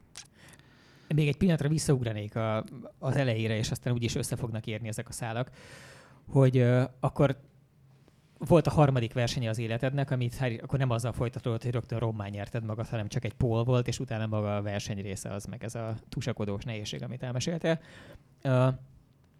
És akkor utána a következő továbblépés az még mindig a márkakupák területén zajlott, csak az Astrát azt lényegében nagyon hamar kinőtted. Igen, hát az Astra kupában ugye azt a szezont végigmentük, azt hiszem 5. lettem a bajnokságban, megkaptam az év újonca díjat, 4 futamgyőzelmet szereztem a szezon végéig, azt hiszem Palácsosváron 2, meg utána későbbi Hungaroringen még 2, és aztán utána előre léptünk a Clio kupába, és azt is a Szabolcs Robinak köszönhetően, illetve ott a ProAccess támogatói körnek köszönhetően, mert nagyon-nagyon szerencsés voltam ebből a szempontból, hogy egyébként az én karrierem úgy indult el, meg épült fel az egész, hogy nekem a szüleimnek ez 0 forintjába került, de hogy nem is tudták volna támogatni az én karrieremet. Mert... Tehát, hogy ez, amiről tök sokan ábrándoznak, de nagyon kevésszer történik meg, hogy van egy ilyen mágikusan megjelenő jó akaró, aki így egyszerűen csak így kiszúr. Elképesztően, és évről évre mindig volt, aki segített. Eleinte ugye a Szabolcs Robi, aztán ugye lettek komolyabb támogatóim, aztán ugye az Engő Zoli is ugye segített 2009-ben, ő adta a Suzukit, amivel mentem a Suzuki kupában, meg 2010-ben ugye mentem a spanyol Sziatlon bajnokságba az Engőjéknél, úgyhogy nagyon szerencsés voltam ebből a szempontból, hogy mindig volt valaki, aki segítette a karrieremet, és látott benne fantáziát, és adott lehetőséget, meg kitűzött egy célt is elém természetesen. Tehát azért nem úgy volt, hogy gyere Norbi, menjél, mindegy, hányadik leszel, hanem azért az eredményteher az mindig ott volt. Te egy nagyon-nagyon ilyen mérőjövően szerény csávó vagy, de hogy csak is statisztikailag szemlélve az van, hogy akit a magyar gyorsasági autósportból ismerünk, és akikkel te versenyeztél, azokat az illetőket megverted. Tehát mindenkit, akinek a nevét ismerjük jelenleg, és ezen a területen fontos, azok olyan illetők, akikkel, amikor ti egyszerre mentetek, akkor te azokat az illetőket elverted. Hát igen. Ha jól emlékszem, akkor igen. Hát nem, nehéz ezeket, nehéz kimondani tényleg, meg minden, de ja, köszönöm. Ja, hát, hogy ezt felhoztad. Valójában ez van. Kedves tőled. Igen, sikerült elérni a kitűzött célokat, mindig amiket ugye a csapat tulajdonosaim elém kitűztek, vagy a mecénásaim kitűztek elém, hogy lehetőleg nyerjünk, vagy legyünk bajnokok, azok általában sikerültek. Úgyhogy igen, büszke vagyok nagyon. Meg hálás vagyok nekik nagyon, hogy tényleg így adtak lehetőséget. Mert sőt, még ugye volt pár olyan lehetőség karrieremben, hogy mehettem volna itt-ott, csak legalább a kockázatot vállalni kellett volna. Hogyha összetörik a versenyautó, akkor legalább azt kifizetem. És ez nálam ez sem működött sajnos, mert hogy tényleg édesapám vasutas, most már nyugdíjas, mozdonyvezető volt, felvigyázó volt, Utána édesanyám népművelő volt egy művelési központban, aztán utána tanítónő volt egy általános iskolában, most ment nyugdíjba egyébként a múlt héten, amikor ugye ott voltunk a versenykamionnal Szombathelyen, és megleptük édesanyámat, aki aztán olyan beteg lett ettől a meglepetéstől, hogy másnap a saját nyugdíjas búcsúztatójára nem tudott bemenni az iskolába. Úgyhogy érzelmileg volt neki, nem? Igen. Mondtam, hogy 10 évig nem jöttünk versenykamionnal Szombathelyre, na most még 10 évig tuti nem jövünk. Hogyha szegény édesanyám ilyen beteg lesz ettől a történettől, de mindegy, jó volt azért. De hogy szóval, hogy a családnak sose volt olyan helyzete sem, hogyha mondjuk csak egy ilyen versenyutat összetörök, akkor ők ezt rendezték volna, vagy mögé álltak volna, vagy valami. Szóval eleve én mindig úgy mentem oda az összes csapattulajdonoshoz, hogy amikor leültünk erről beszélni, mondtam, hogy sajnos nem tudok fizetni pénzt, sőt, hogyha még összetöröm, azt sem fogom tudni kifizetni. Hogyha ezt mind vállaljátok, és belevágunk így is a projektbe, akkor mehet. És volt egy pár lehetőség, amitől emiatt estem el sajnos, mert hogy oké, ingyen mehettem volna, de legalább a kockázatot vállalnom kellett volna, és alá kellett volna írnom valami papírt, hogy mit tudom én, hogyha összetöröm, akkor ez meg az, meg amaz. De emiatt már nem működött a történet. De szerencsére Szabolcs Robinál is később, ahol versenyeztem, a Prokárnál is, az Engőnél is, mindenhol szerencsére vállalták velem együtt a kockázatot is, a költségekkel együtt a kockázatot is. És így tudtam menni előrefelé. Aztán emiatt is próbáltam mindig óvatosan menni, hogy azért lehetőleg ne törjem ezt az autót, aztán azért az néha nem sikerült. Például ugye az Engő Zoléknál is a 2010-ben a spanyol Seatos történetnek ugye azért lett vége idő előtt, ugye a szezonzáró verseny hétvégére nem tudtunk elmenni, mert hogy ugye előtte Jerezbe sajnos kilöktek, meglöktek, és nekem jöttek, miközben megforogtam, mikor kilöktek hátulról, hogy ugye mezőny előtt maradtam félig, és neki jöttek oldalul úgy az autónak, hogy behajlott a bukolcső minden, és akkor arra Zoli mondta, hogy azért ez már olyan súlyos összeg lett is most, hogy ezt nem tudjuk folytatni. Úgyhogy ja, hát a pénz azért az sokat számít. És akkor mostanra meg a kamionos karrieredben ez össze van annyira kalapálva, hogy ezen most nem kell szorongani aktuálisan? Hát igen, a kamionos karrierem is ugye az Oxonál ugyanígy indult, hogy ott is ugye az Ákosnak annak idején muszáj volt mondanom, hogy hát ez a helyzet, hogyha ezzel együtt vállal engem, és szeretné, hogyha én legyek a pilótája, akkor ez így működik, és akkor így indult el, aztán ugye így az évek alatt sikerült ezen építeni, meg javítani, meg támogatókat szerezni, személyes támogatókat szerezni, meg ja, hát így a profivá válás útján el tudtam indulni a jó kamionos eredményeknek köszönhetően. Merre nézel most így előre? Hát abszolút a Révész Racing, és ez a projekt, ez szerintem egy nagyon-nagyon jó projekt, és nagyon büszke vagyok rá, hogy már ilyen rövid idő alatt végül is sikerre tudtuk vinni. És versenyzőként gondolsz magadra, vagy ennél valamilyen összetettebb szerepben? Nem. Ezt nem úgy értem, hogy csak versenyzőként, hanem hogy, tehát, hogy a te fókuszod az a versenyzői területen van. Ugye mondjuk a Michaelis gründolt saját csapatot, tehát hogy neki egy ilyen vállalkozói természetű énje is kibontakozott. A Weber Gabi ugye olyan elemzős, médiaszereplős, oktatós irányokba mozdult még el azokon kívül, ami ugye az eredeti versenyzői karrierje. Tehát, hogy a sajátod, az te hogyan látod? Hát nekem egyelőre ez a versenyzés ez a fő, hogy én nagyon sokáig szeretnék még versenyezni, meg nagyon szeretem csinálni. Most is például nagyon érdekes volt itt legutóbb a szezonzáró hétvége Olaszországban, ahol ugye a szombati napon ugye le tudtuk zárni a bajnokságot, megnyertük a bajnokságot, de vasárnap lényegében mindegy volt, hogy mit csinálunk, de nem volt jó a szombati nap, nem voltam elégedett, úgyhogy vasárnap... Mert oké, a bajnokságot megnyerted, de úgy benned maradt a Igen, és hogy srácok mondták, hogy ők már nem cserélnek kereket, és kértünk, de létszi, sőt, nem, hogy kereket cserélünk, még mérlegre megyünk, és futóművet fogunk mérni, meg állítani, meg nem tudod, és hogy például ezért imádom őket, és a Révész Racing csapatát, mert hogy még ezek után is vevők az én maximalizmusomra, meg az ilyen tudod, hogy akkor szaladjunk neki még egyszer, és azt a vasárnapi napot nyerjük már meg még hogy egyszer, csak úgy a végén, hogy igen. És hogy hiába volt meg a bajnoki cím, nem voltam elégedett, és vasárnap mindenképpen nyerni akartunk. Úgy jó volt egyébként, megtaláltuk, hogy mi volt, mit rontottunk el szombaton, és vasárnap megint polpozíció, pályacsúcs. Egy elég jó ilyen kis örömautózás. És jó volt, igen, Tervezetésnek. de imádtam. És hogy én ezt a részét szeretem a legjobban. De jó a bajnoki cím is, meg hogy megnyertük, meg minden, mert hogy ugye díjazza az egész éves munkánkat a csapattal közösen a bajnoki cím, meg a jó eredmény, meg minden. De ha holnap verseny van, akkor holnap verseny van, és én azt meg akarom nyerni, és én ezt imádom csinálni. És ezért is szeretem a Camin Europe bajnokságot, meg ezt, hogy tudunk így az autóval foglalkozni, meg fejleszgetni, meg mindig gondolkozni valamin, hogy na akkor mit fogunk csinálni a következő verseny hétvégére, vagy mit fogunk fejleszteni a következő évre. Mert hogy tudod, mindig ott van ez a kis pesgés, meg pörgés, hogy jobbak legyünk, és hogy mindig ott van a veszély, és egyébként, hogy a többiek is bármikor csinálhatnak valamit, kitalálhatnak valamit, amivel aztán simán átlépnek bennünket, és bajba kerülünk, és hogy ezt meg nem akarom. Ezt el akarom kerülni, azt szeretném, ha mi lennénk mindig lépéselőnyben. És én ezt a részét sokkal jobban imádom. Még mindig. Tehát, hogy még ezzel a 15 év versenyzés hátam mögött nem tudok nyugodni. És hogy imádom csinálni. Úgyhogy nagyon szeretném még nagyon sokáig csinálni. És ezért is vagyok boldog, hogy megalakult ez a csapat. És hogy hosszú távra terveznek a révészék ezzel a Camin Europe bajnoksággal, mert nagyon jó a csapat, és azt gondolom, hogy nagyon ritka az ember karrierében, amikor egy ilyen jó csapat, ilyen magyar csapat, ilyen háttérrel, ilyen akarattal, ilyen emberekkel összeáll így. És így udvariasan megint lefelé, tehát hogy és ilyen eredményekkel, de és így az sem nagyon rossz. És így el tudunk menni egy ilyen Európa-bajnokságra, tök mindegy, most kamion vagy valami, most lehet, hogy valaki nem tartja olyan nagyra ezt a Camin Európa-bajnokságot, de azért ez nehéz. Így fölépíteni az egészet, meg összerakni a csapatot, meg összerakni a versenyautót, végig csinálni a szezont, meg minden, és én ezt imádom. Ha valaki belülről látná, hogy miről szól az egész, biztos, hogy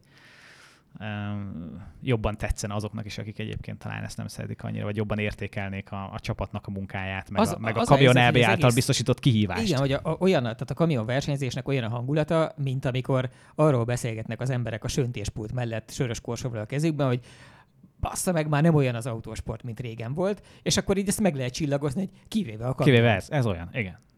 Ezért is imádom, nagyon jó. Úgyhogy remélem, hogy még sokáig tudjuk csinálni, meg sokáig tudok versenyezni. Imádom mindig a kihívást benne, úgyhogy... Telemetriásod van? A Bakó Csabi a versenymérnök. Hogy akkor ugyanúgy nézitek, hogy ott fékeztél volna később, és akkor ez működik. Abszolút, persze. Imádom ezt a részét is, és ezzel kapcsolatban is akarunk fejlesztéseket csinálni, tehát még komolyabb datalogger rendszert építeni jövőre.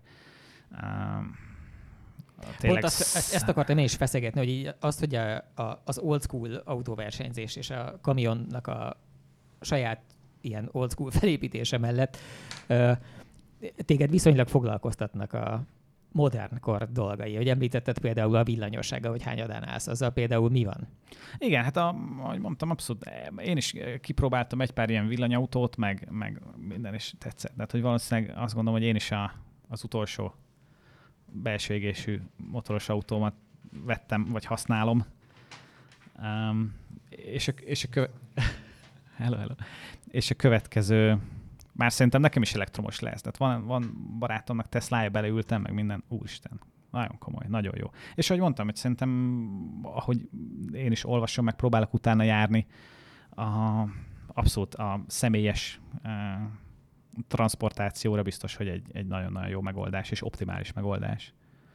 Úgyhogy, és ráadásul tetszenek is, tehát egy Porsche Taycan, úristen, annyira irigyellek, hogy te már vezettél olyat, mert hogy annyira gyönyörű és jó, és úristen, kiváló. Tehát, hogy szerintem tényleg személyszállítás szempontjából, vagy személyes personal Kraftwagen szempontjából abszolút, ez tök jó német szó erre, nem? Igen. Mindenre nagyon jó német szavak vannak, és még gótbetűvel kell őket leírni, és attól ez igazán jó. Igen, de erre a célra szerintem abszolút ez az elektromos autózás, ez kiváló. És tényleg, akinek egyébként ez nem tetszik, vagy aki negatív ebből a szempontból, tényleg tudom ajánlani, hogy akkor lehet Teslákat bérelni, ki tudod próbálni élményvezetés szempontjából, meg minden, hogyha más nem ezért, hogy a szkepticizmusát az embernek menjetek el, próbáljátok ki egy Teslát. Igen, máshogy gyűlölni valamit, hogy az embernek van személyes benyomása. Igen, csak úgy messziről. Igen. Mert messziről, oké, lehet, hogy könnyű gyűlölni, de szerintem aki beleül egy ilyen Teslába, vagy kipróbál egy ilyen Porsche-t, vagy akármilyen másik elektromos autót, szerintem nem lehet rá rosszat mondani. Hát most tök jó. Úgyhogy szerintem abszolút ebből a szempontból ez a jövő. Hát a közúti árufuvarozás szempontjából nem vagyok teljesen biztos benne, hogy mi a jövő, meg legalábbis amit információkat össze tudtam szedni ezzel kapcsolatban, meg ilyen szakemberektől, mint a Hanula Barna úr például. Lehet, hogy ott még azért, meg illetve a gyártók is azt mondják, DAF, stb., hogy azért ott még jó sok évig a dízelmotor azért előtérben lesz, mert azért az nehéz. Tehát, hogy ott a szállítható áru mennyiségét jelentősen lecsökkenti, hogyha helyette akkumulátort kell vigyél magaddal, meg ilyenek, de hát azért ott még lehet, hogy kell valamilyen fajta technikai áttörés, hogy a közúti árufuvarozásban, vagy a hosszú távú közúti nehéz árufuvarozásban is valami technikai áttörés legyen, de És nehéz megmondani. az autóknak ez a sokat emlegetett lelkét, azt nem félted attól, hogy a villannyal az nincs meg? Vagy nem lesz meg? Hát nem hiszem, nem tudom. Vagy legalábbis, ahogy mondtam, amikor én kipróbáltam ezeket az autókat, nem éreztem ezt. Vagy nem éreztem, hogy itt valami hiányozna, vagy valami. Oké, persze, nyilván most egy V8-nak a hangja mindig V8. A V8 a pakolba és V8 marad, de szerintem ez hobbi szintre kell, vagy hobbi szintre fog zsugorodni. De valószínűleg lehet, hogy talán még neked is lesz majd egy V8 a garázsodban, csak nem fogod napi szinten használni, Én beérem a magam szerény V6-osával. Hanem csak az emlék miatt megtartod, tudod? És amikor majd már nem 500 forint lesz egy liter üzemanyag, hanem 15 000, akkor azért lehet, hogy majd a vasárnapi kerti partit majd úgy tartjuk a haverokkal, tudod, hogy... Egy kis állóhelyzeti rotyogtatás, óvatosan igen, egy ilyen kis fél literes kancsót, mint amit van előttem vízzel, abba egy kis üzemanyagot beleöntünk, és akkor beindítjuk, és akkor 1-2 percet ott megrötyögtetjük. Régen ilyen is volt. Mindenki közelhajol, vagy jól hallja, hogy be tudja szívni az de nem, de szerintem ez hobbi szinten. Lehet, hogy ez megmarad, mert hogy szerintem azért az ember ilyen fajta, hogy ha valamit szeret, meg ha valami fun, azt nehezen engedi el, még akkor is, ha káros is. Elég, ha csak személyes függőségekről beszélünk, nem hogy autózásról, úgyhogy biztos lesznek ezek is, de szerintem napi használat szempontjából ezek már értelmetlenek. Meg hát károsak, tényleg, hát hova jutunk így? Mi lesz? Hát, de persze nem csak az autózást, hanem egy csomó minden mást is meg kell reformálni, például a fűtést. Tehát nálunk már most beindult a fűtésszezon Dunaharasztiban, nem lehet levegőt kapni. Katasztrófát, nem lehet kinyitni az ablakot. Mivel fűtenek az emberek? Vagy hogy csináljuk ezt? Mi történik? Amit találnak szegények. Konkrétan. Kimegyek az ajtón, és szemközt csap a füst. Meg a füstszag. Katasztrófa. Nem is tudom, hova kéne költözni, hogy ez ne legyen. És te a saját életedben rendeztél át már miatt dolgokat? Vagy azt mondtad, hogy tervezed a következő autót azt villanyossá tenni? Ja. De... Hát egyelőre még csak tervek vannak, mert ugye azért az anyagi lehetőségek azért ennek korlátot szabják. Mert azért te megeszed a pocikat például felszabadultan. Nem, próbálom, nem, de hát, hogy azt is abszolút nem mondanám, hogy vegán vagyok, de próbálok minél kevesebb húst tenni. Tehát abszolút ez is a törekvéseim és a céljaim között van. Igen. De tehát, ennek fenntarthatósági természeti okai vannak, vagy egészségügyiek, vagy... Hát inkább állatvédelmi. Egyrészt imádjuk az állatokat. Tényleg a porcukor hogy van? Köszönöm szépen. Én adáson kívül nagyon szívesen elmesélem, de az van, hogy az égéstér hallgatók nem feltétlenül porcukor, vagy úgy általánosan macskarajongók. Tehát, hogy igen, állatvédelmi szempontból is, meg ezt is például ugye, ahogy próbáltam bővíteni a látókörömet, itt is megvilágosodtam, hogy ez a mértéktelen húsfogyasztás és a hústermelés milyen káros hatásokkal jár, meg hogy azok az állatok, amit ma megveszel a boltba, az nem látta a napfényt. Azt ugye tudjátok, mindenki. Tehát az kint nem volt életében, szabad levegőt az nem szívott. És hogy azért az nagyon durva. Tehát egészségügyi szempontból is, állatvédelmi szempontból is. Úgyhogy szóval, hogy ja, igen. Nehéz, drámai, de hogy néha ugye Lewis Hamilton is ugye szószólójának is felrak néha videókat, vagy ha az ember csak fölmegy az internetre néha látni ilyen videókat, nagyon durva, hogy az ember mit csinál a környezetével, meg ezekkel az élő lényekkel, meg minden. Úgyhogy abból a szempontból is, egészségügyi szempontból is, mert ott is egyre több olyan tanulmány vagy információ lát napvilágot, hogy valóban ez a mértéktelen húsfogyasztás valószínűleg nem egészséges. És hihető forrásoknak tartom ezeket. Úgyhogy ja, próbálok én is minden. Nehéz azért, tudod, nehéz életmódot váltani, meg nehéz az embernek így megváltoztatni az életét, meg nyilván az anyagi lehetőségek függvénye ez is, mert ugye az étkezés is nehéz, amikor egy vegán kaja, vagy egy húsmentes kaja drágább, mint egy Wiener Schnitzel, érted? Igen, meg nagyon sok esetben lényegesen rosszabb, mert egyszerűen nincs rendesen kitalálva. Majd a legtöbb helyen nyilván az van, hogy a világnak egy számtalan olyan zuga van, ahol nagyon jól ki van találva, csak az nem az, ahol mi lakunk. Addig ezt nagyon nehéz az embernek megvalósítani, meg ugyanúgy az autózás szempontjából is, vagy a fűtés, vagy bármi szempontból az embernek nehéz ezt a váltást megtenni akkor, hogyha nincs pénzed rá. Igen. Tehát nehéz átülni egy Teslába, úgyhogy ha nincs egy 20-asod egy Teslára, vagy egy Porsche-ba, hogyha nincs egy 60 milliód Taycanra, szóval, hogy azért, nyilván azért ezek drága dolgok most még. Nehéz azt áthidalni, hogy ha valaki autóversenyzőként gondolkodik így a dolgokról, akkor ugye van egy ilyen nagy távolság a között, ahogy a mindennapjaidat éled a foglalkozásodon keresztül, és a között, ahogy egyébként ideálisan látja az ember a világot működni. Meg főleg nálam, de hogy most biztos sokan megszólnak a kommentekbe itt az előző 5 perc után, hogy jaj, de hát mit beszél ez a gyerek? Hát kamionnal versenyez 13 literes motorral, és szennyezem a környezetet, tisztában vagyok vele. Tudom, sajnos. Tudom. De most mit csináljak? Egymagam én nem tudom megváltoztatni a világot sajnos, viszont valamit megcsinálnom kell. Tehát nem fogok visszavonulni a kamionversenyzéstől csak azért, mert tudom, hogy káros a környezetre, mert most mit csinálnék mást? Hogyha ezt dobta a gép, akkor próbálom ebből a lehetőségből kihozni a maximumot. De egyébként abszolút tisztában vagyok vele, és a másik oldalon, ahogy élem az életemet, meg próbálok tenni, hogy valamennyit visszahozzak abból a kárból, amit okozok a versenyzésemmel. Tisztában vagyok vele, csak nehéz mit csinálni vele. Most mit tudsz vele csinálni? És mindenképpen megnyugtathatod magad azzal, hogy azért egy sokszoros bajnok versenyzőnek a szájából hallani ezeket a gondolatokat, az egy kicsit könnyebben befogadhatóvá teszi az emberiség jelentős része számára, mint amikor csak ilyen gyolcsruhás hippik gitárpengetés közben próbálják ugyanezt egyébként eldalolni, hogy más fülekhez lehet eljutni vele. Hát nem, tényleg így gondolom, meg tényleg ez a helyzet. Csak igen. Ugyanakkor valóban, persze tudom, hogy időnk nincs sok, mert hogy azért az idő szalad, és az átlag hőmérséklet nő, de azért az emberiséget nehéz megváltoztatni nagyon, de hát azért szerintem ez idő kell. Meg, hát nem tudom. Pénz kell, források kellenek hozzá, akarat kell hozzá. De azért talán valami jó irányt vesznek mostanában a dolgok, nem? Egyébként a Kamion Európa bajnokság kapcsán is van törekvés másfajta hajtásláncra, tehát nem belső égésű motorra, hanem volt itt szó az elmúlt időszakban, vagy egy pár megbeszélés arról, hogy esetleg elektromos versenykamiont tudná valaki építeni, vagy hidrogénest, vagy egyébként még itt szó volt a belső égésű hidrogénes motorról is, amik ilyen ultra prototípusok, de hát mire szerintem abból bármi valamikor lesz, az még nagyon sok idő.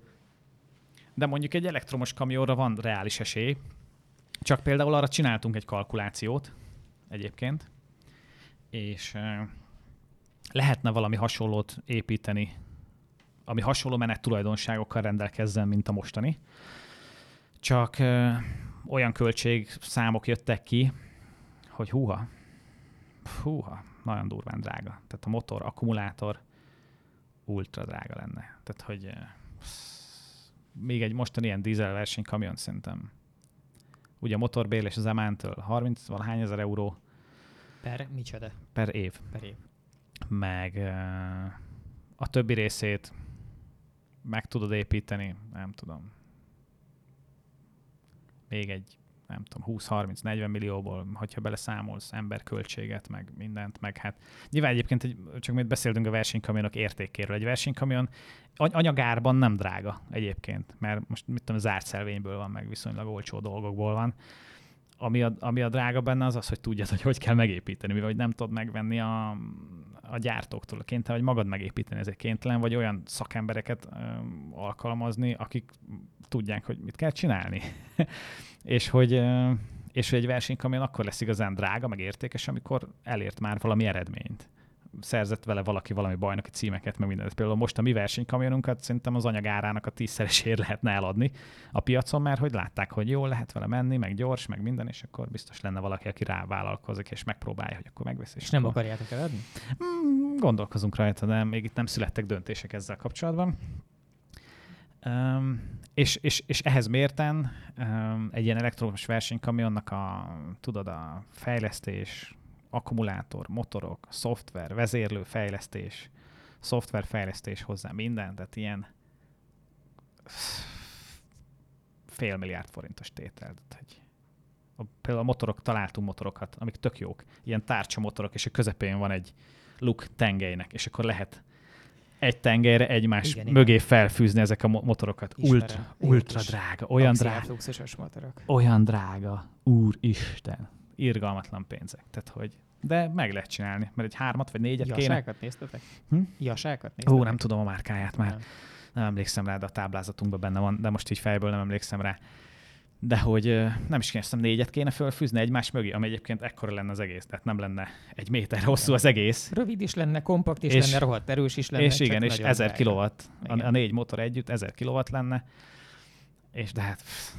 Meg ugye megint egy nagyon nehéz kérdés, hogy én ugyanabban a tépelődésben vagyok, hogy egyszerre várom nagyon, hogy lehetőleg mindenki elektromos autóval közlekedjen, mert a Földnek közlekedési szempontból az a jó, de közben a motorsportban nem nagyon kívánatos. Tehát szerintem a kamionversenyzésnek sem most kizárólag nézői, meg versenyzői, meg dráma oldalról nem tesz jót az, hogyha elvesszük az ingereket. Tehát hiányozni fog a hang, hiányozni fog a füst is, tökre az van, hogy igenis hozzátartozik a füstje is, a lángja is, az ordibálása az egésznek az élőlényszerűségéből elvész. Hogyha... Igen. Meg hát azt szerintem egy show elem kéne maradjon, egy szórakoztatóipari elem kéne maradjon, aminek meg egyébként nem megy annyit, hogy jelentős legyen a... Igen. Van károsanyag kibocsátása, természetesen tisztán vagyunk vele, meg minden, de nem annyi, mint a mindennapi közlekedésnek, meg a mindennapi áruszállításnak, meg a mindennapi hajókázásnak. Hát, hogy tök más volt az, amikor Budapest utcáit borított el minden nap fél méter lószar a mindennapi közlekedés kapcsán, ami rossz, és rohadt nagy közegészségügyi kockázat, és menedzselhetetlen volt. Ez egy nagy problémája volt minden nagyvárosnak egy 150 évvel ezelőtt mondjuk. De a loviról összekapirgálni egy verseny után, az viszont tökre megoldható, és az menedzselhető, és az mindenkinek jó. Tök jó hasonlat, tényleg, kiváló hasonlat, tényleg, nagyon jó. És igen, de hát, hogy szerintem igen, az autósportnak meg kéne maradni ebbe a szórakoztatóipari sávba, amiben meg azért egy picit talán több belefér, vagy egy picit talán ott megbocsátóbbak az emberek, még te is, ahogy hallom, de hát hogy ebből a szempontból ez tök jó. Igen, amin változtatnunk kell, az a mindennapi életünk. Hogy amikor tényleg a milliárdnyi ember minden nap azt csinálja, na az káros. Míg hogyha csinálja 20-30-50-100 ember a szórakoztatás jegyében, akkor az úgy, belefér.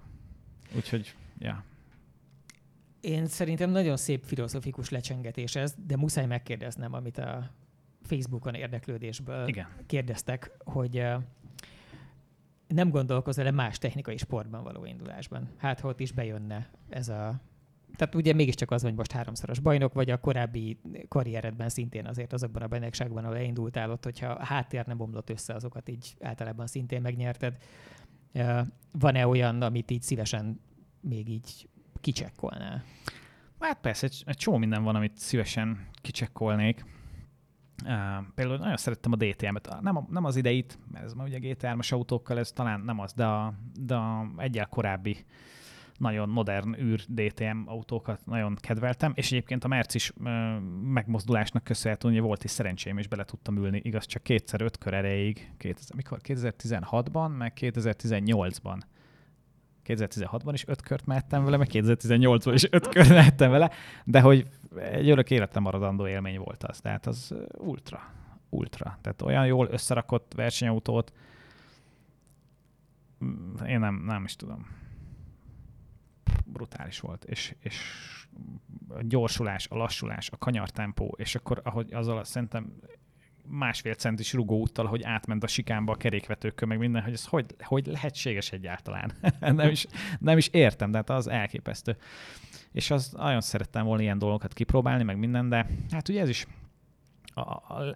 a lehetőségek, tudod, de sajnos ebben a nemzetközi nagy motorsportban, GT autózásban, ilyesmiben azért a Kamion EB címek nem annyira nagy referenciák, amivel az ember be tud kopogtatni profi csapatokhoz, hogy akkor esetleg mehetek én is egy kört. Úgyhogy ebből szempontból nagyon nehéz. De az én karrieremet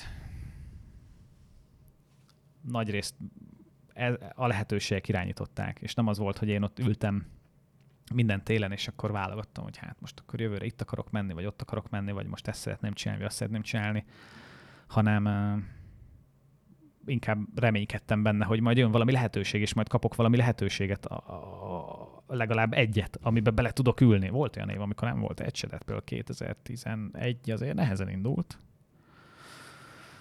És ezek behatárolták az én karrieremet. Tehát, hogy... És akkor mi volt a fejedben a vészterv? Tehát például 2011-ben, amikor látszólag nem adódott semmi, akkor így mit gondoltad, hogy akkor mégiscsak lesz nekem egy polgári foglalkozásom? Hát akkor elkezdtem egy picit az autósportban dolgozni, tevékenykedni, ilyen oktatást, versenyzés oktatást, meg csapat, hát nem csapatmenedzselést, hanem inkább versenyző menedzselést, tudod, jöttek, mondtam nekik, segítettem, Lotus Ladies Cup akkor indult, talán emlékszel rá. Rémlik. Epic volt, nagyon jó volt egyébként. Jó, nyilván voltak, születtek vezetői hibák a pályán azért. Bárkivel előfordul. Néhány nagy nézettségi YouTube videó azért. Igen, mert de ez igazságtalan, hogy mindenki csak a rosszra emlékezik. Igen, de egyébként így jó volt egyébként, így belülről csinálva, így az egész, ahogy a Frank Tamás elindította, meg amilyen lehetőségeket ott intézett, hogy azért ott volt, talán pont 2011 vagy 2012 volt az év, amikor egy szezonon belül volt Forma 1 betétfutam, World Series Byron betétfutam, meg mi volt még a Hungaroringen? Nem tudom, minden nagy világverseny, ami volt a Hungaroringen, annak a Lotus Ladies Cup betétfutama volt. Ami azért nagyon komoly, de nem is tudom, hogy szerintem semmi más. Frank Tamás azért tudta, hogy mit kell csinálni. Nagyon komoly volt. És ez volt az a pillanat az életedben, amikor komolyan elgondolkodtál egy nem váltó műtéten. Nem, azért annyira nem volt jó. Annyira nem voltál kiélezve a motorsportra mégsem. De jó volt, de hát ott azt a részét élveztem én egyébként, de hát, hogy teszteltek a lányok sokat, oktattuk őket versenyezni, meg aztán ugye mellett a Suzuki kupában is vállaltam oktatást, meg privát oktatásokat is vállaltam utcai autókkal, sportautókkal kinn a pályán. Csak aztán az volt az időszak, amikor nem is tudom, melyik év lehetett, 13, 14 vagy 15, amikor a Sean Edwards meghalt, talán őt ismerte, vagy Porsche Superkupában versenyzett, vezette a Porsche Superkupát, amikor Ausztráliában egy ilyen track day-en ült valaki mellett, és egy ilyen 9-11-jel kicsúsztak, és kigyulladt, meg nem tudom, és meghalt. És én őt ráadásul követtem, de hogy néztem a Porsche Superkupát mindig, és ez ilyen drámai volt nekem, és hát egy picit nekem is elment a kedvem ettől az oktatás résztől, mert ráadásul pont akkor volt egy-két vagányabb ügyfelem, aki egy-két komoly autóval jött, és volt, hogy tényleg imádkoztam ott a nap felénél, hogy ez csak így vagy úgy, vagy legyen vége ennek, de ezt nem, de hát, hogy nagyon veszélyesnek ítéltem meg. Nagyon gyors autókkal mentünk néha, meg ilyen nyitott autókkal. Nem, tehát hogy tényleg volt olyan ilyen oktatós napom, amikor tényleg imádkoztam, hogy így vagy úgy, de legyen vége ennek a napnak, és többet soha nem vállalok el ilyet, mert nem, úgyhogy egyébként azóta ezt csökkentettem pont ezek miatt.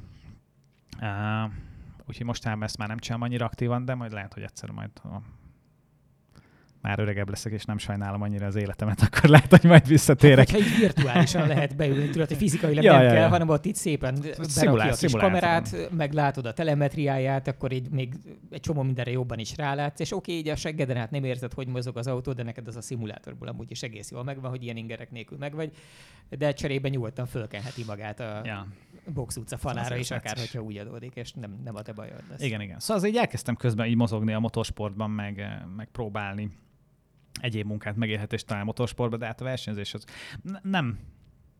nem szeretek kijárni autóversenyre, megmondom neked őszintén, úgy, hogyha nem nézni nem szeretek kijárni, ha nem vagyok benne, nem csinálhatom, nem jó. Nehéz. Bár gondolom ez valamennyire érthető.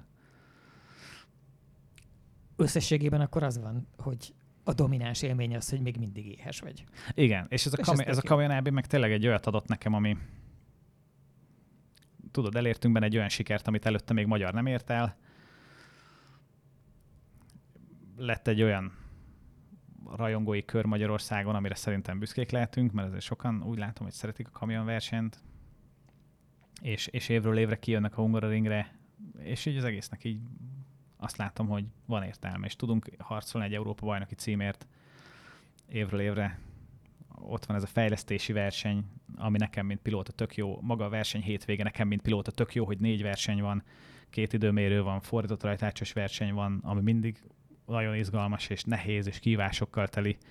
Úgyhogy ja, hát ezt imádom, szeretem. Úgyhogy remélem, hogy jó sokáig tudom csinálni.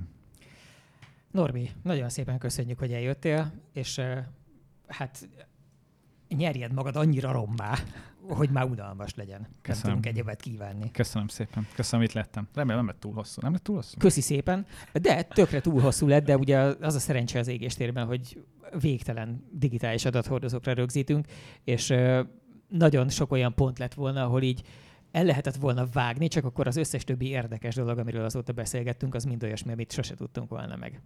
És szerintem azért meg nagy kár lett volna. Szóval tök jó, minden percnek itt kellett lennie, el kellett hangozni. Köszi szépen, nektek is köszi, kedves nézők és hallgatók. Ez volt az égéstér beszélgetős változata, mármint valakivel beszélgetős változata, és jövő héten valószínűleg a szerkesztőségen belüli röfögéshez térünk egy kicsit átmenetileg vissza, mert néha arra is igen nagy szükség van. Köszi szépen a hallgatást, a feliratkozást, a követést és az összes többi hasonló kötelezően köszönendőt. Találkozunk jövő héten. Sziasztok! A műsor a Béton partnere.